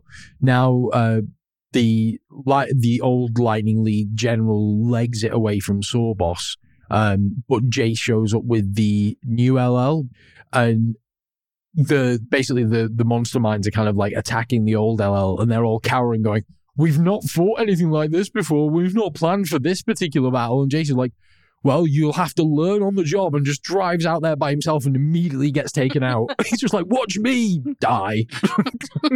I'll be honest though, like the like being in the army, not to diss it, valuable service and stuff, but it's the easiest transferable skill you're ever going to see. Yeah, if you can point a gun at something and shoot, you can point a gun at anything and shoot. Yeah, they've literally fought giant pyramids and T-Rexes. Like a few monster mines is nothing, but they're what do we do? Have they never fought your guns, guys? You know, it's like, have they never fought vehicles before? That's all they are. Literally have. We saw what's happening. The Illuminati bots. The Illuminati bot. Yes, that is exactly what they are. Either that or they're the precursor to the bad guys from Stargate. Or Pyramid Head's car. Pyramid Head's car, that's brilliant. There'd be some... Oh, man, the crossover that needs to happen. Jason the Wheel Warriors crossed over with Wacky Racers. Oh, okay. I really wasn't sure what you were going to say. It's true, because a lot of the Wacky Racers cars were like really shit. Well. They were great, but shit. Like, the monster mines would fit right in with the Wacky Racers. Like, you can see a team up between Sawboss and Dick Dastardly. Yeah, definitely. Versus the Anthill Mob. Is that a face? There is even a saw-based vehicle in no, I don't think there Wacky is. Races as well, isn't there? There is one with saws for wheels and log. It's like the lumberjack one. Yeah, the bucksaw or something like that. I'd pay to see it. I'm wondering if that's a face-off there. Dick Dastardly versus Sawboss. Battle of the... They both love a trap. They do. They both throw away massive advantages in order to set traps. Nice. Three-way with Wile E. Coyote. Yeah. So, like you say, Jace rolls out into battle by himself and immediately gets shot, which is like, if you're talking about lead by example, it's not a great start. But I think because he kind of does a bit of a sly nod and a wink to the camera, doesn't he, a bit later, because like this inspires the OG Lightning League to be like, oh, well, if this stupid kid can go out there and get shot, I can too. And then they attack. And then Jace is a bit like, nod, wink, wink to the camera. So I think he did it on purpose. It's true. It's very much like once more over the top type thing. Yeah. On a trench, aren't they? So, yeah. One thing that, as soon as the old Lightning League do get off their asses, Sawboss immediately goes, right, I'm out. Like, they get over the precipice and he's just gone. Yeah. He can sense that he's well attuned to the tide turning. Yeah. He knows when it's not going to go his way. He's like, get the fuck out of here, right? And Jason is like, as they're leaving, like, I think it's like Hope saying, oh, that Lightning League is washed up, and Jason's like, no, their greatest days to come. And the Lightning League promised to contact Jace if they hear from his father again. I'm like, why would you hear from his father again? You told him to fuck off when he showed up. He's like, oh, I'll go back and try again. But on their as they're leaving, they're like, I wonder if they'll remember us. And it just cuts back and, like, out of nowhere, they've made this fucking erect statue of Jason Company. I'm like, you, like, what? Stop feeding this child's ego. They got that statue up in, like, the blink of an eye. That must have been science magic. It's definitely some quick fucking engineering, that's for sure. Anyway, I bet Gillian did it. Just because he was on his way out. So him. It's made of lead. Yes, I was going to say, we need to get rid of some of that lead from episode 1. I know. Actually, just converted the whole hold to statues that look exactly like that, and just every planet they go to, they leave one of those there. That's the marker that you know that there's a MacGuffin on that planet. That means that the vines can't come back. Love it. Or maybe it functions like a scarecrow. Yeah. It's like most of mine show up and they see it and go, oh, no. Anyway, Episode 34, which is the first of a 5-part series. I'm just going to fess up right now. I completely tuned out of these next 2 episodes. I don't even know what the Liberty Stone is still, and I've already seen 2 episodes of this 5-part saga. It's everything. It's another MacGuffin. It's like, these are like 3 really good episodes, just to say, before this. I really enjoyed the first 3, but these 2 were really hard watches. Yeah, Why definitely. is it called the Liberty Stone? Because I definitely missed that. It does not explain. Right, okay. At first, I think it's because it's sort of protecting them, but it's the opposite of liberty in a way. It's not the opposite of liberty, but maintaining liberty isn't the same as just as actual liberty. No. You see what I mean? Like, Yeah. it should be like the Stone of Protection or something. Yeah, definitely. Or just, let's call a spade, the MacGuffin Stone. Yeah. But anyway, the Pride, we open up on the Pride shooting its way through a vine field, apparently on the run from the monster mines. And as they get clear this vine field, they start flying into what is basically a spiraling whirlpool in space, which Gillian knows about, of course, because this man... What doesn't this man know? Well, and here we go. Like, Gillian was like, I was here 500, 600, 700 maybe years ago. I don't remember. But yeah, the basic upshot is like he's been here sometime before and he intended to bring Jace here. And they are all panicked when they look at it on screen though. They're like, what the hell is that? And he's like, oh yeah, I meant to bring you here. Yeah, but why wouldn't he tell them that that's where they're going? Like, it doesn't make sense. Because Gillian's a fucking he's a proper wind-up merchant, like, definitely. But yeah, this it's we find out that this is planet Alor, where the Exilar, or where Exilar lives. I believe Exilar's his friend. Yes, he is. Yeah, but Herc has no interest in this whatsoever. No, Gillian brings it up, and he's like, "Oh, it's an old planet and stuff." And Herc's like, "It's old. It's boring. I don't care about 600-year-old things." Disengages from the rest of this completely. Gillian has to do some magic to get them through this whirlpool, and he pulls his arm and rolls his sleeve up, and Gillian just have this. He's ripped. Yes, he flies. He's just like whoosh, like gun show. Doesn't he? I love it. Just like, does anyone know where the vets are? Because these swans are sick. Yeah, it's just total flex. It's amazing. It made me die. But we find out that this whirlpool thing surrounding this planet has been generated by the Liberty Stone, with the intention of keeping out invaders. But we're also led to believe that the Liberty Stone can help lead them to Ordric somehow. Yeah, it's a MacGuffin. It's a stony MacGuffin. So their plan is to go to this planet that has this MacGuffin that protects them, and just be like, "Can we take this?" Well, we don't know if they need. We never find out if they need to take it or just use it while it's there. It's never fucking explained. But after this, we literally just get a cut to a face shot of a sinister Wolfman, who. He doesn't get named till like the very end of this episode. And in all my notes now, he's just SW for Sinister Wolfman. That's his name. Yeah. You see wings in the background and his eye glints. But it's a really expressionless face. So it's like, is he evil? Is he good? Like, what's happening here? Yeah, it's all over the fucking place. They land on the planet and it's full of kangaroo people. Kind of wolf, horse, winged. Fuck knows what they are. Their heads look like kangaroo heads, but they've got beards, like chin and jaw beards going on, haven't they? But their bodies are weird. Like they remind me of the X-Men episodes with the High Evolutionary and his animal people. Ooh. Yeah. Basically, they're nightmare fuel. Yeah. They really are not for kids. No. And they've got weird cadence to speech as well. And the whole thing's just really... Even the wolf dude, not suitable for kids. Like, there's some terrifying things of nightmares in this episode. Well, they land there and they start talking to one of the people there. And he's like, "Oh, I remember you, Gillian, from about 700 years ago." And he's like, "Hey, is Exelon about?" He's like, "Mate, it's 700 years. Your friend's dead." Like, what did you expect? Gillian and Jace, this guy leads Gillian. They explain that they want the Liberty Stone to use the Liberty Stone to try and find Ordric because reasons. And this guy leads them into Mist, very reminiscent of the Mist with the time travel episode way back. That was what I thought. I was like, oh god, we've got more Mist. Is there going to be another Trial of Courage coming up? Meanwhile, we cut to the Technodrome and SW, the Sinister Wolf, has taken the Liberty Stone and he's taken it to Sorbos.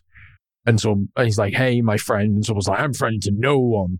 So the Sinister Wolf makes this bargain with Sawboss, which makes no fucking sense whatsoever. No sense. I will do all this shit for you if you let me keep this thing that I already have. That I brought to you. And leave me alone with it. This thing that has been keeping the whole planet like safe and monster mind free the whole time. Yeah. Like, the deal is no deal. Yeah.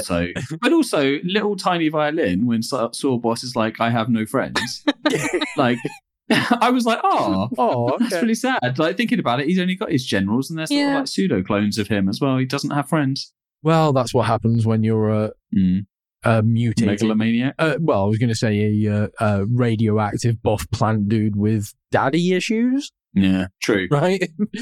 Sinister Wolf makes a non-deal, and he promises that he'll use because like Sawboss is really dismissive of the Liberty Stone. He's like, this why do I fucking want this? It's a piece of shit. It's a fucking stone. Get lost. And he's like, hey, no, I'll prove the power of the Liberty Stone that I don't want you to have by using it to bring the Lightning League, to bring Jace to you. He just wants validation, right? Yeah. He just wants Sawboss to tell him he's cool. I think the Sinister Wolf has definitely got some like self-esteem issues. They should be friends.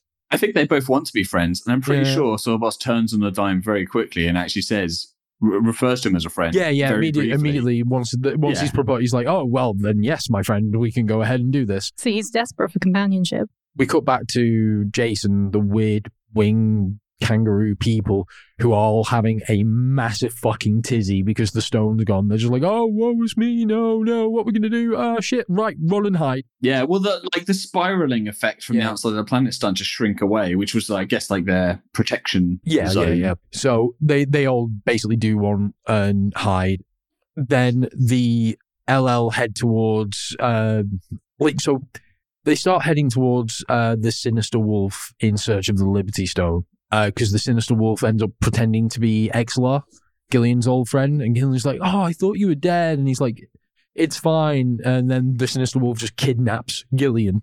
This next sequence of events, like, because I wasn't really paying attention to this episode, these two just lost my focus completely. The whole thing with Gillian being kidnapped, and then there's a giant statue of Gillian, and then he's fallen apart, and then I was just like, I feel like I'm drifting in and out of a fever dream. So because the whole point is the staff can locate the stone, right? Gillian's staff can locate the stone. So when he gets kidnapped, the staff stays and then talks with Gillian's voice to the Lightning League to say, follow me. Follow me, the staff. Yeah, and it's like his staff has never been shown to be anything other than just a walking stick up until this point. So we have yet another MacGuffin. Yeah. So I actually put Gillian's staff, Obi-Wan's Jace. It's the use the Force, Jace. Don't use the visor. Yeah. So it leads them to the giant Gillian stone statue, and they're like, "Oh no, Gillian!" Like, so am I to understand that Gillian. This is Gillian, but he's been made giant as well as stone? Like, why does he need to be giant? Don't know. It didn't make sense to me. BDE, mate. BDE. So the Sinister Wolf is basically like, give me the root and I'll free Gillian. And everyone's like, even Gillian from inside is like, no, don't fucking give him the root. Herc's like, don't give him the root. So Jace goes to give him the root, and Herc goes to stop him giving him the root by basically kamikazing the pride at Jace. He's like, no, you fucker. Even though there's a laser on the front of the pride, he drives. He sails it straight between the two of them. It's like amazing. Herc Stormsailor, master of subtlety. Yeah, and basically, as part of this, they end up ramming it into the side of a canyon. Yeah, and in my notes, I've got like, now they know what it feels like. They've crashed the pride. Brilliant. So at this point, the Monster Minds attack to help. Like, because Sawboss is like, fuck it, I want that root destroyed. Go, and we get this actually really cool scene where Jace and the Monster Minds are basically wall riding. Like driving kind of sideways on a wall, and as they're driving, Jace shoots some rocks and crushes the Monster Mind with rocks, because how else would you beat them at this point? It's like the go-to move. Do you know what the Monster Minds need? Like, if you're going to upgrade the Monster Minds, they need 4-wheel drive. Yeah, definitely. 4-wheel drive and a winch, and I think the Monster Minds could legitimately conquer the galaxy. Yeah.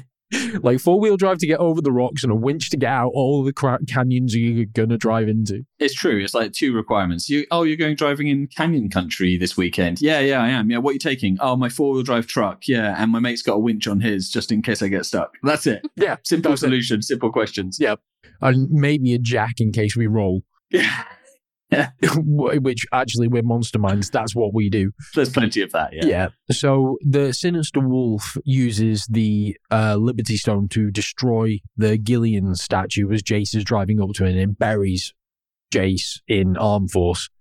I've got here, my note says, Sawboss has adequacy issues and claims that the Sinister Wolf only won because the monster minds helped. It's like, he's like, no, he wouldn't have done it without our help. Yeah, it's just like previous episodes with the Manhunter guy and stuff, where Sawboss sees that the guy he's employed or is working with is winning. So he's like, well, send in the monster mines then. And actually really ends up fucking it all up because the guy was doing perfectly fine on his own. Yeah, totally. This bit makes no sense either as well. So basically, the stone statue falls down, but actually it cuts then to Jace inside like a hollow, and Gillian is back again in using like a force field bubble to keep Armed Force safe. Which leads us to believe that maybe Gillian was trapped inside this giant stone statue of himself.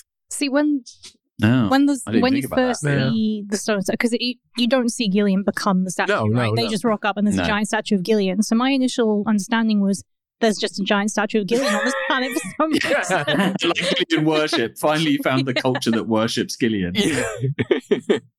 Maybe that's Gillian's king. That's why he's not got off with any of these women that have been all over him. He's like, no, I'm down for the kangaroo horse people. Yeah, the bit that he left was actually like an old lover who really mourns for him. Like, Jesus. At this point, I think we get the Sinister Wolf's name. I think it's Batu. Yeah, Batu or Vatu. Yeah, one of the two.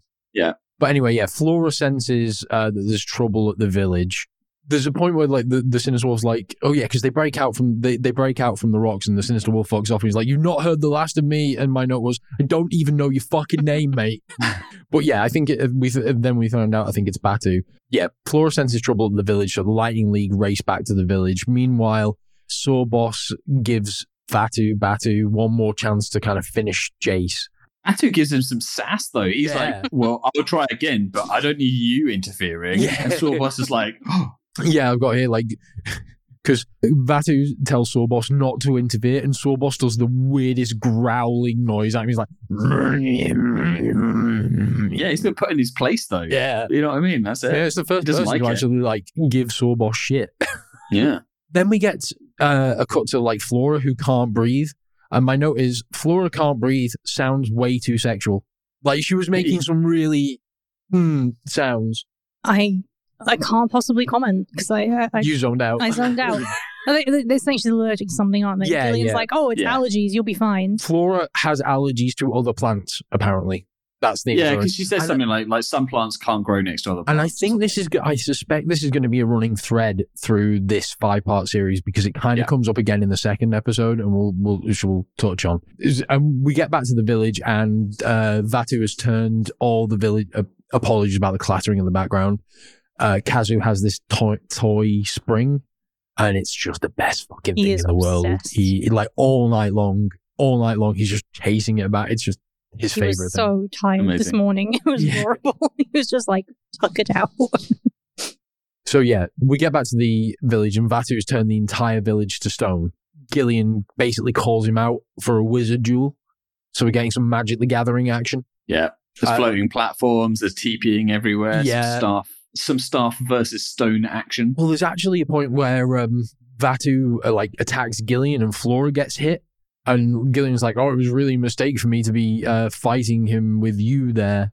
Sorry. And then does some magic and she's absolutely fine. I'm like, why are you apologizing, man? She's absolutely fucking fine. And like, she's battle hardened now. It's fine. Meanwhile, Sawboss is done waiting and he sends down some more Monster Mine vines, which Jace promptly beats with rock slides. Although, like, Sawboss was asked to do one thing. Like, Batu was like, just one thing, just don't interfere. And Sawboss couldn't hold out for like 10 minutes. Sawboss takes orders from no one. Oh my God, there's a point, though, in this. One of the Monster Mines, a Terror Tank. It shoots up into the air, and the shot like separates into pieces. And it's the fucking receptacle. Yeah. Tank shoots the receptacle. The receptacles come back. Like, I was like, no way. It actually is established. They went back into the lore, which didn't exist before that point where the receptacle happened the first time, and actually brings a receptacle about. Yeah, I was super impressed because, we'll come to it in a bit. But yes, the Jace beats the monster mines with rock slides. Then we get Gillian causes a water volcano to wash Vaatu away. And Gillian gets quite cocky about it as well. She's like, hey, you think you can beat me, mate? You ain't shit. Yeah, he kind of washes him underground. And then he moves like a giant boulder to block the hole. Yeah, so Vaatu has the Liberty Stone, and the idea is that he's now trapped in the core of the planet with the Liberty Stone. So because the Liberty Stone's there, it'll still protect the planet. It's just trapped underground with Vaatu, so everything's fine. But the Monster Mind Walker does show up, because Jace is in this stream of water where Vatu's been washed down, and he's beating more and more monster mines with rock falls, and they're all like, there's a load of gun troopers trapped behind a pile of boulders, and this is when, what the hell is the walker called? The Monster Mind Walker. Has it been named? Yeah, it's got a name. I can't remember. It's on that dodgy fucking promo art that I sent you. Oh, yeah. Incidentally, actually, we didn't mention that while I'm talking about that promo art. Was it Terra Tank? Or KO Cruiser. One of them is a cannibal, according to the toy promo art. One of the monster mines is listed as a cannibal. What? Do you not remember that? Vegetarian, for want of a better word. That promo art that I sent you. In fact, I'm looking at it now.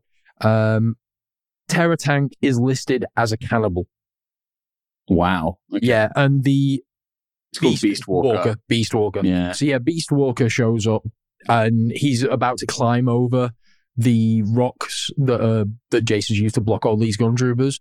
And Jace just kind of shoots it in the head, and it gets sad and just collapses on the rocks. And she's like, oh, I give up now. It's like Jace shot it with the depression ray.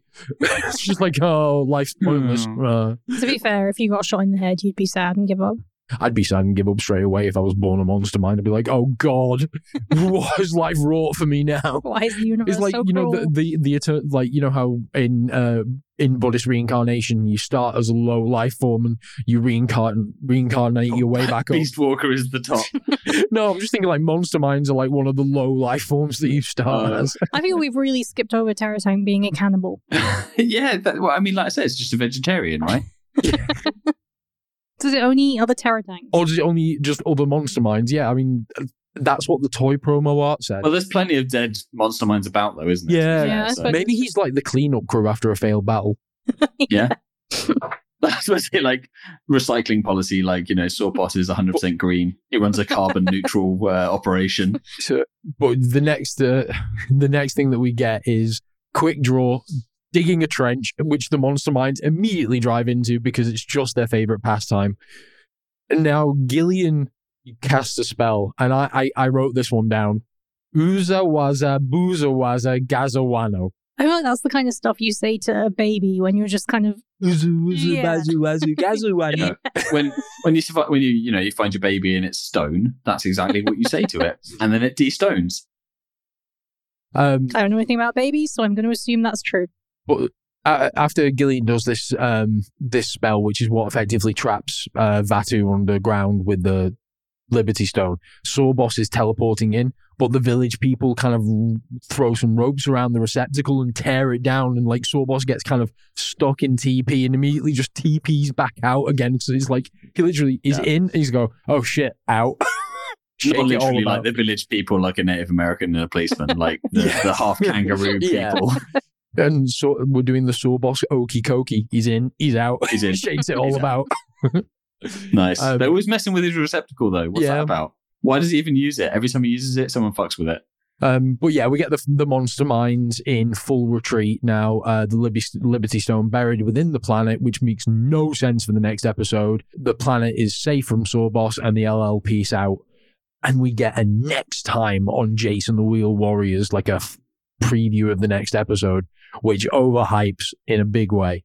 So episode 35, The Vines, the Liberty Stone Part 2. I was reaching here. I just called this one Moss Correlation. We'll see why in a bit. Yeah. I think. So open up on the Pride here, flying through vines again.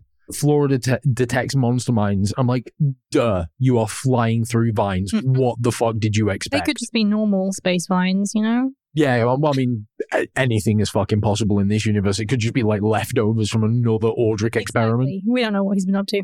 Well, they sort of are, because they're flying through vines, but there aren't monster mines at this stage, isn't it? At the start, like, there are a lot of vines, but there aren't the cars, like the vehicle. Yeah, no, but they are established to be monster mine vines. They just yeah. They start detecting the Liberty Stone on this parasite planet.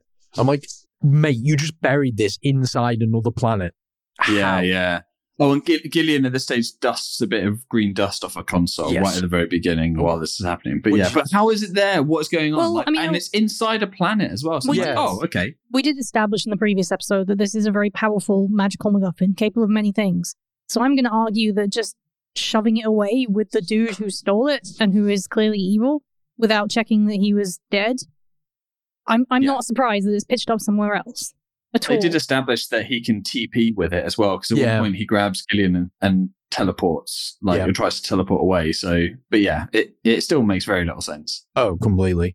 So, Gillian's staff detected the Liberty Stone on this, what they could term as a parasite planet. Jace gets really shirty about the Liberty Stone with her. It was like, no, don't forget, this is really important for finding my dad. I know. My notes are literally like, Jace reiterates the Liberty Stone will help him find his father, just as I thought he was fucking around. Yeah, because at this stage they're not even doing anything; they're just dossing about. Yeah, it's so weird. Herc's like, it could take us 1,000 years to find it in this mess, and Gillian's like, 1,000 years? That's not that long. Whatever.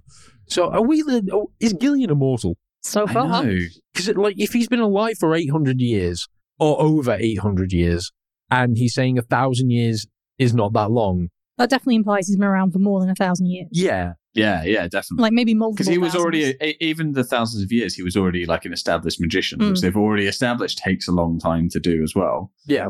So as they're flying through, the Pride gets stuck and caught in these vines. We cut to see, basically, so they're kind of like squirrels, but I'm just calling them Ewoks, because they're basically just fucking Ewoks. I love like Disney, because they wear clothes on their upper half, but not their lower half. so they're that kind of level of animal. So do Ewoks. Ewoks have got their little leather vests. Oh yeah, the waistcoats. Yeah, of course. Yeah, that's true. Yeah, and the little hoods. So yeah, these are basically Ewoks. They're not, but I'm referring to them for ease of reference for the rest of this episode. Yeah, but the Lightning League don't spot them at first. No, they're trapped on the ship. They have a plan to destroy the vines. Set them on fire. It's a relatable plan. Why don't they use fire more often? If fire beats monster mines, fire beats plants, why the fuck are they not using fire all the goddamn time? Plan. Just to establish this, they're sort of in space at this stage as well. Yeah, they're still in space. In a planet that's made of vines. So, I mean, fire doesn't work in space, famously. Yeah, the vines are all coming out of the planet. The planet is sort of a tangle of vines in itself, I guess. It's not a planet. The physics logic of this universe defies all fucking explanation. Well, this episode especially, because the squirrel people don't wear any kind of face protection. And they're living on the vines. Like, it turns out that they're leeching power from the vines, because Sorbos gets well pissy about it. Yeah. So just before they set them on fire, right, Gillian sees them out the window or whatever, and he's like, stop. Yeah. He's like, no, we so just before genocide. Literally, my thing is like, LL about to massacre cute animals. Yeah, I didn't realize they hadn't seen them until Gillian was like, wait, the window. You thought they were just like, fuck those squirrels, man. There's only one solution for this vermin. Yeah, they're a lower life form. It doesn't matter. They don't wear pants. My God. So. Gillian sees the Ewoks, calls them off, and these Ewoks have built like a city on the vines. We cut back to Sinister Wolf, Vatu, talking to Sorbos, saying he'll stop the Ewoks and the Lightning League in exchange for the same fucking thing again. Yeah, it makes the same shitty deal. It's like, I want the Liberty Stone and I want to be left alone. I think they just like hanging out at this point. There's no other reason for them to be in the same room. He gets snarky again. He's like Sorbus, but this time don't interfere as well. And there's more. We get some more green fungus just dotted around the Pride. Like, Herc's like, I really need to clean up around here. And now I just put a note, those fucking squirrel bunny Ewok things are nightmare fuel. They're not as bad as the antelope horse. No, not as bad, but they're nightmare fuel in the same way Care Bears are nightmare fuel. Care Bears are great. What are you talking about? I had a bad acid trip. Someone decided to put Care Bears on while we were on acid. Don't Care watch Bears. Care Bears are innately evil, though, aren't they? Yeah. Like, how dare you? They're not. What? But I mean, they want everyone to be happy. Yeah. They don't allow. It's okay to be sad, though. Yeah, there's a and they don't allow sadness. There's a grumpy bear. Yeah, but he joins in and beams people to make them happy. Do you remember werebears? Yes, they were werebears were cool. Werebears were cool. They were great. So we'll give you werebears. There's a face-off: werebears versus Care Bears. Tough one. So the Ewoks tell the Lightning League that they can lead them to what they say is just like a meteorite. No, they're saying that because the Lightning League asked them if they can help them find this thing, and they're like, well, we saw a meteorite once, so we will definitely see this other thing. That is they infer that the meteorite was the Liberty Stone. No, I thought they were saying that, like, we once saw a meteorite, we're good at seeing things. No, it's more. I'm sure they infer that the Liberty Stone was the meteorite. Neither of which makes sense, though, as well. Because, like, how did the guy who can teleport arrive as a meteorite? What's really a thing here is Vaatu does not have the Liberty Stone. He's trying to get it. So he got out, but how did the Liberty Stone get here? Yeah. Anyone? God, I don't know. From the center of a planet. Yeah. This is like, what? Okay. Anyway. This planet doesn't have the rings of liberty or whatever that protect it from monsters either, so it's not doing its Liberty Stone thing. It's very true. Unless it's a second Liberty Stone. Maybe. I really didn't like this episode much at all. No, maybe as is apparent. So look forward to the next 3 parts of this. I believe there are 3 more. God. Like, of all the stories you wanted to make into a 3-parter, this 5-parter. I know this is sort of spoilers, not in a way, but like, sort of spoilers, that they establish that the green shit is actually moss. But all of the stuff up to this point, they're being like, "Oh, it's a bit dirty. Is it? Dust here. Like, you know, if it was moss is fucking moss. How does Flora not know that it's moss? Yeah, Flora it's a plant. Yeah. There's so many plot holes.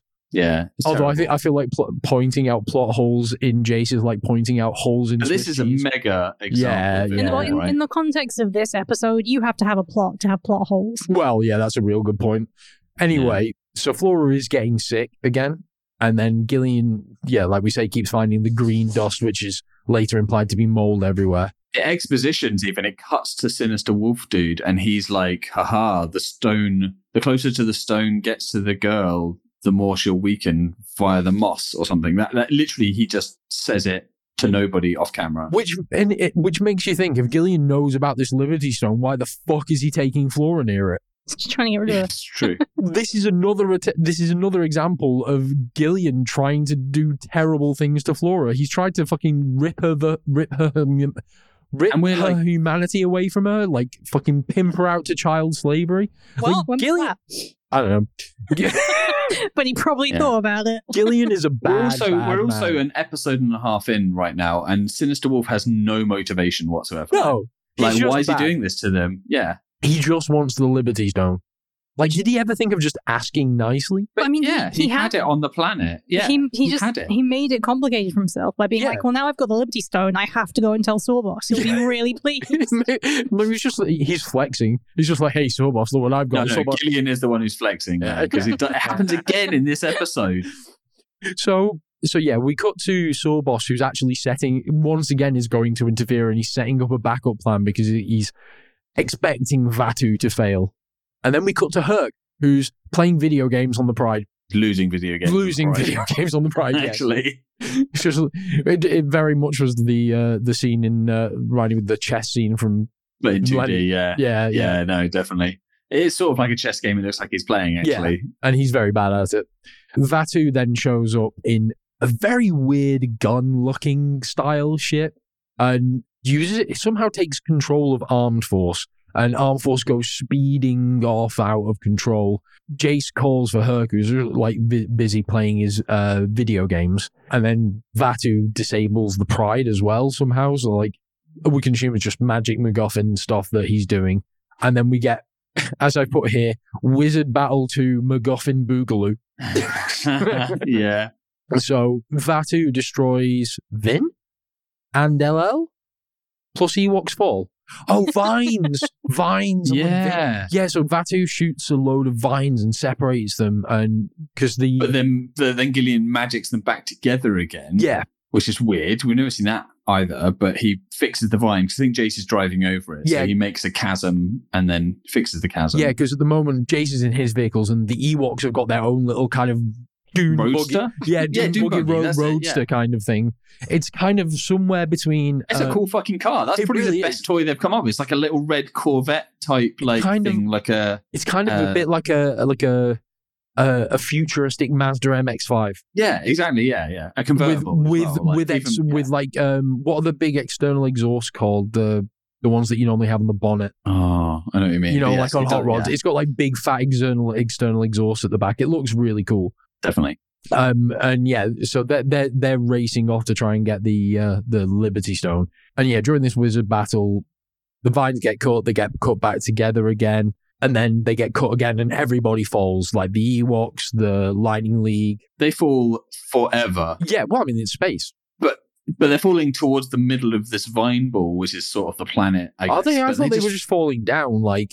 But you can't fall down in space. There's no such thing as down. Yeah. They have to fall towards something. But they fall forever. Like, literally 2 minutes of screen time is them falling while Magician Off happens. Yeah.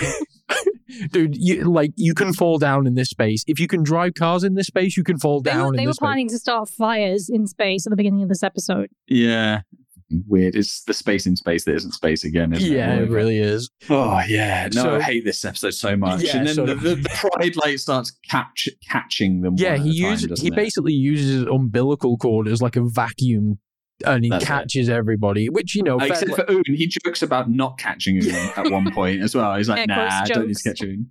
Yeah, we'll just let him fall. It's fine. I mean, he'd probably survive anyway. He'd just bounce into pieces and maybe be a bit dented. No one would care anyway. No. There's a bit in all this battle, actually, that Flora's like super sick and she can't sense the monster minds, isn't it? Well, they take her back to the room on the Pride and put her in a hammock, and she's like, I can't even sense the monster minds, and it cuts to show some more of the moss in the corner of her room.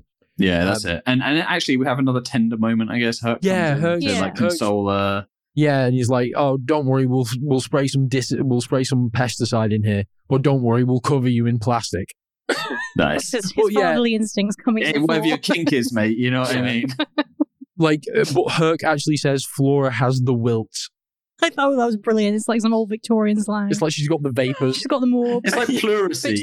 Pleurisy got to be like the most comical sounding modern affliction that you can get. Like, it sounds Victorian, doesn't it? Completely. Yeah, but yeah, after they put Flora to rest, the Lightning League roll out to fight somebody. It's not sure if they're going out to fight the Monster Minds or Vaatu, but they're going out to fight. That's for sure. Yeah, I think they're sort of racing to the stone at this point, aren't they? Yeah. Then we cut to Vaatu, who basically has vines growing out of his back. Yeah. Which is a bit of a weird scene. And then this is where we get the tender moment with Herc and Flora, because my note just is Herc loves Flora.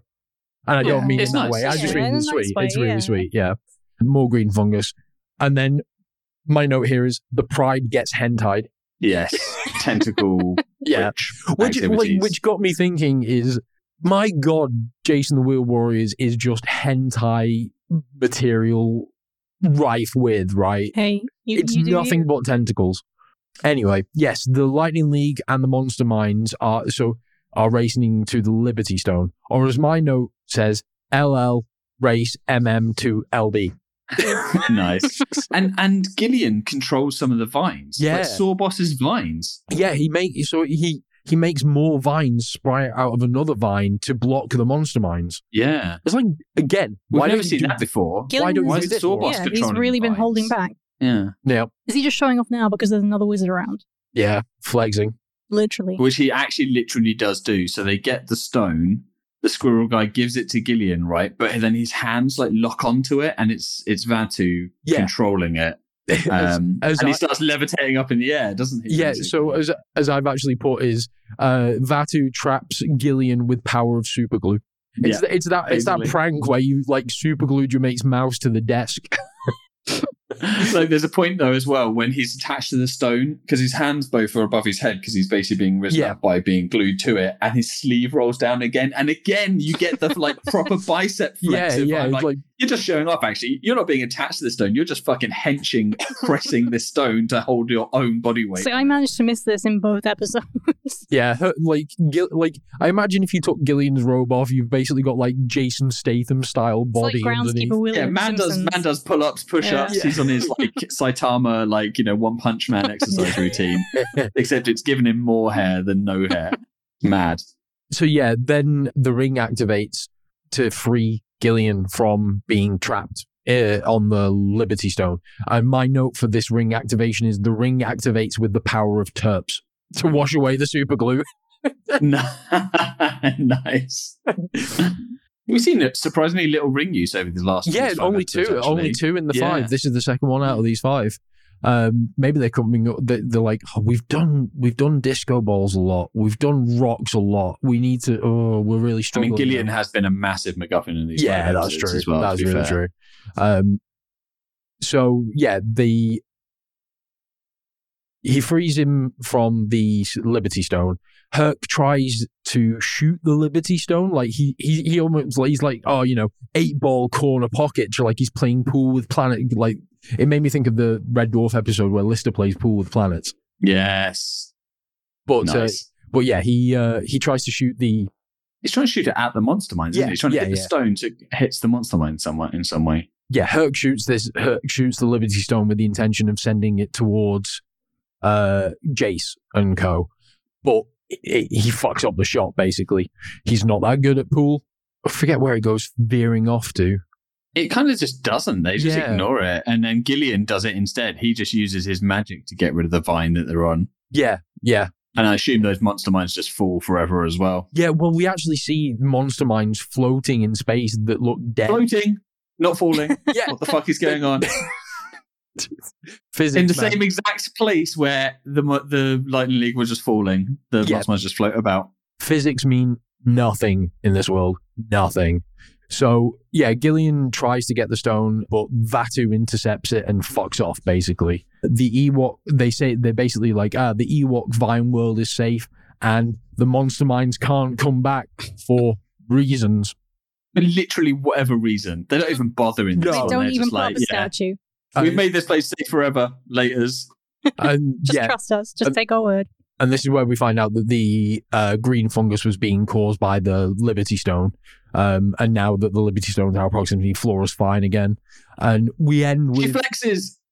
She flexes at the end. She finds out she's fine, and she literally rolls her sleeve up and flexes at the end of the episode. She learned it by watching Gillian. Oh. I hope there's more flexing in these 5 episodes. I fucking everyone's hate these two. These two, I would not recommend anybody watch these 2 episodes. They're absolute dross, which doesn't give me hope for the next 3. But the one thing, this episode does end with Herc punching Jace in the gut. Yes, I loved that. That was the one that I focused on. And of course, we get another next time on Jace and the Wheel Warriors. And what we see in that, did you watch that next time? No, I intentionally didn't watch it because I knew we'd not because there's a clip of Sawboss sitting back in his chair with resting bitch face, and it's fucking hilarious. I loved it. And also, there's a proper like anime full-on battle scene with all like the colors and everything, and it's going to pull some serious shit out of his ass. Do you know what the one of the cutaway scenes in the preview was? A rock fall. Oh, like I didn't see that coming. Spoiler alert, there's going to be a canyon. There's going to be a canyon, there's going to be some rocks, and so that's been a bit of an up and down batch of 5 episodes. Started strong and then just kind of went down. So the next episode's going to be we've got the next 3 parts of the Liberty Stone saga.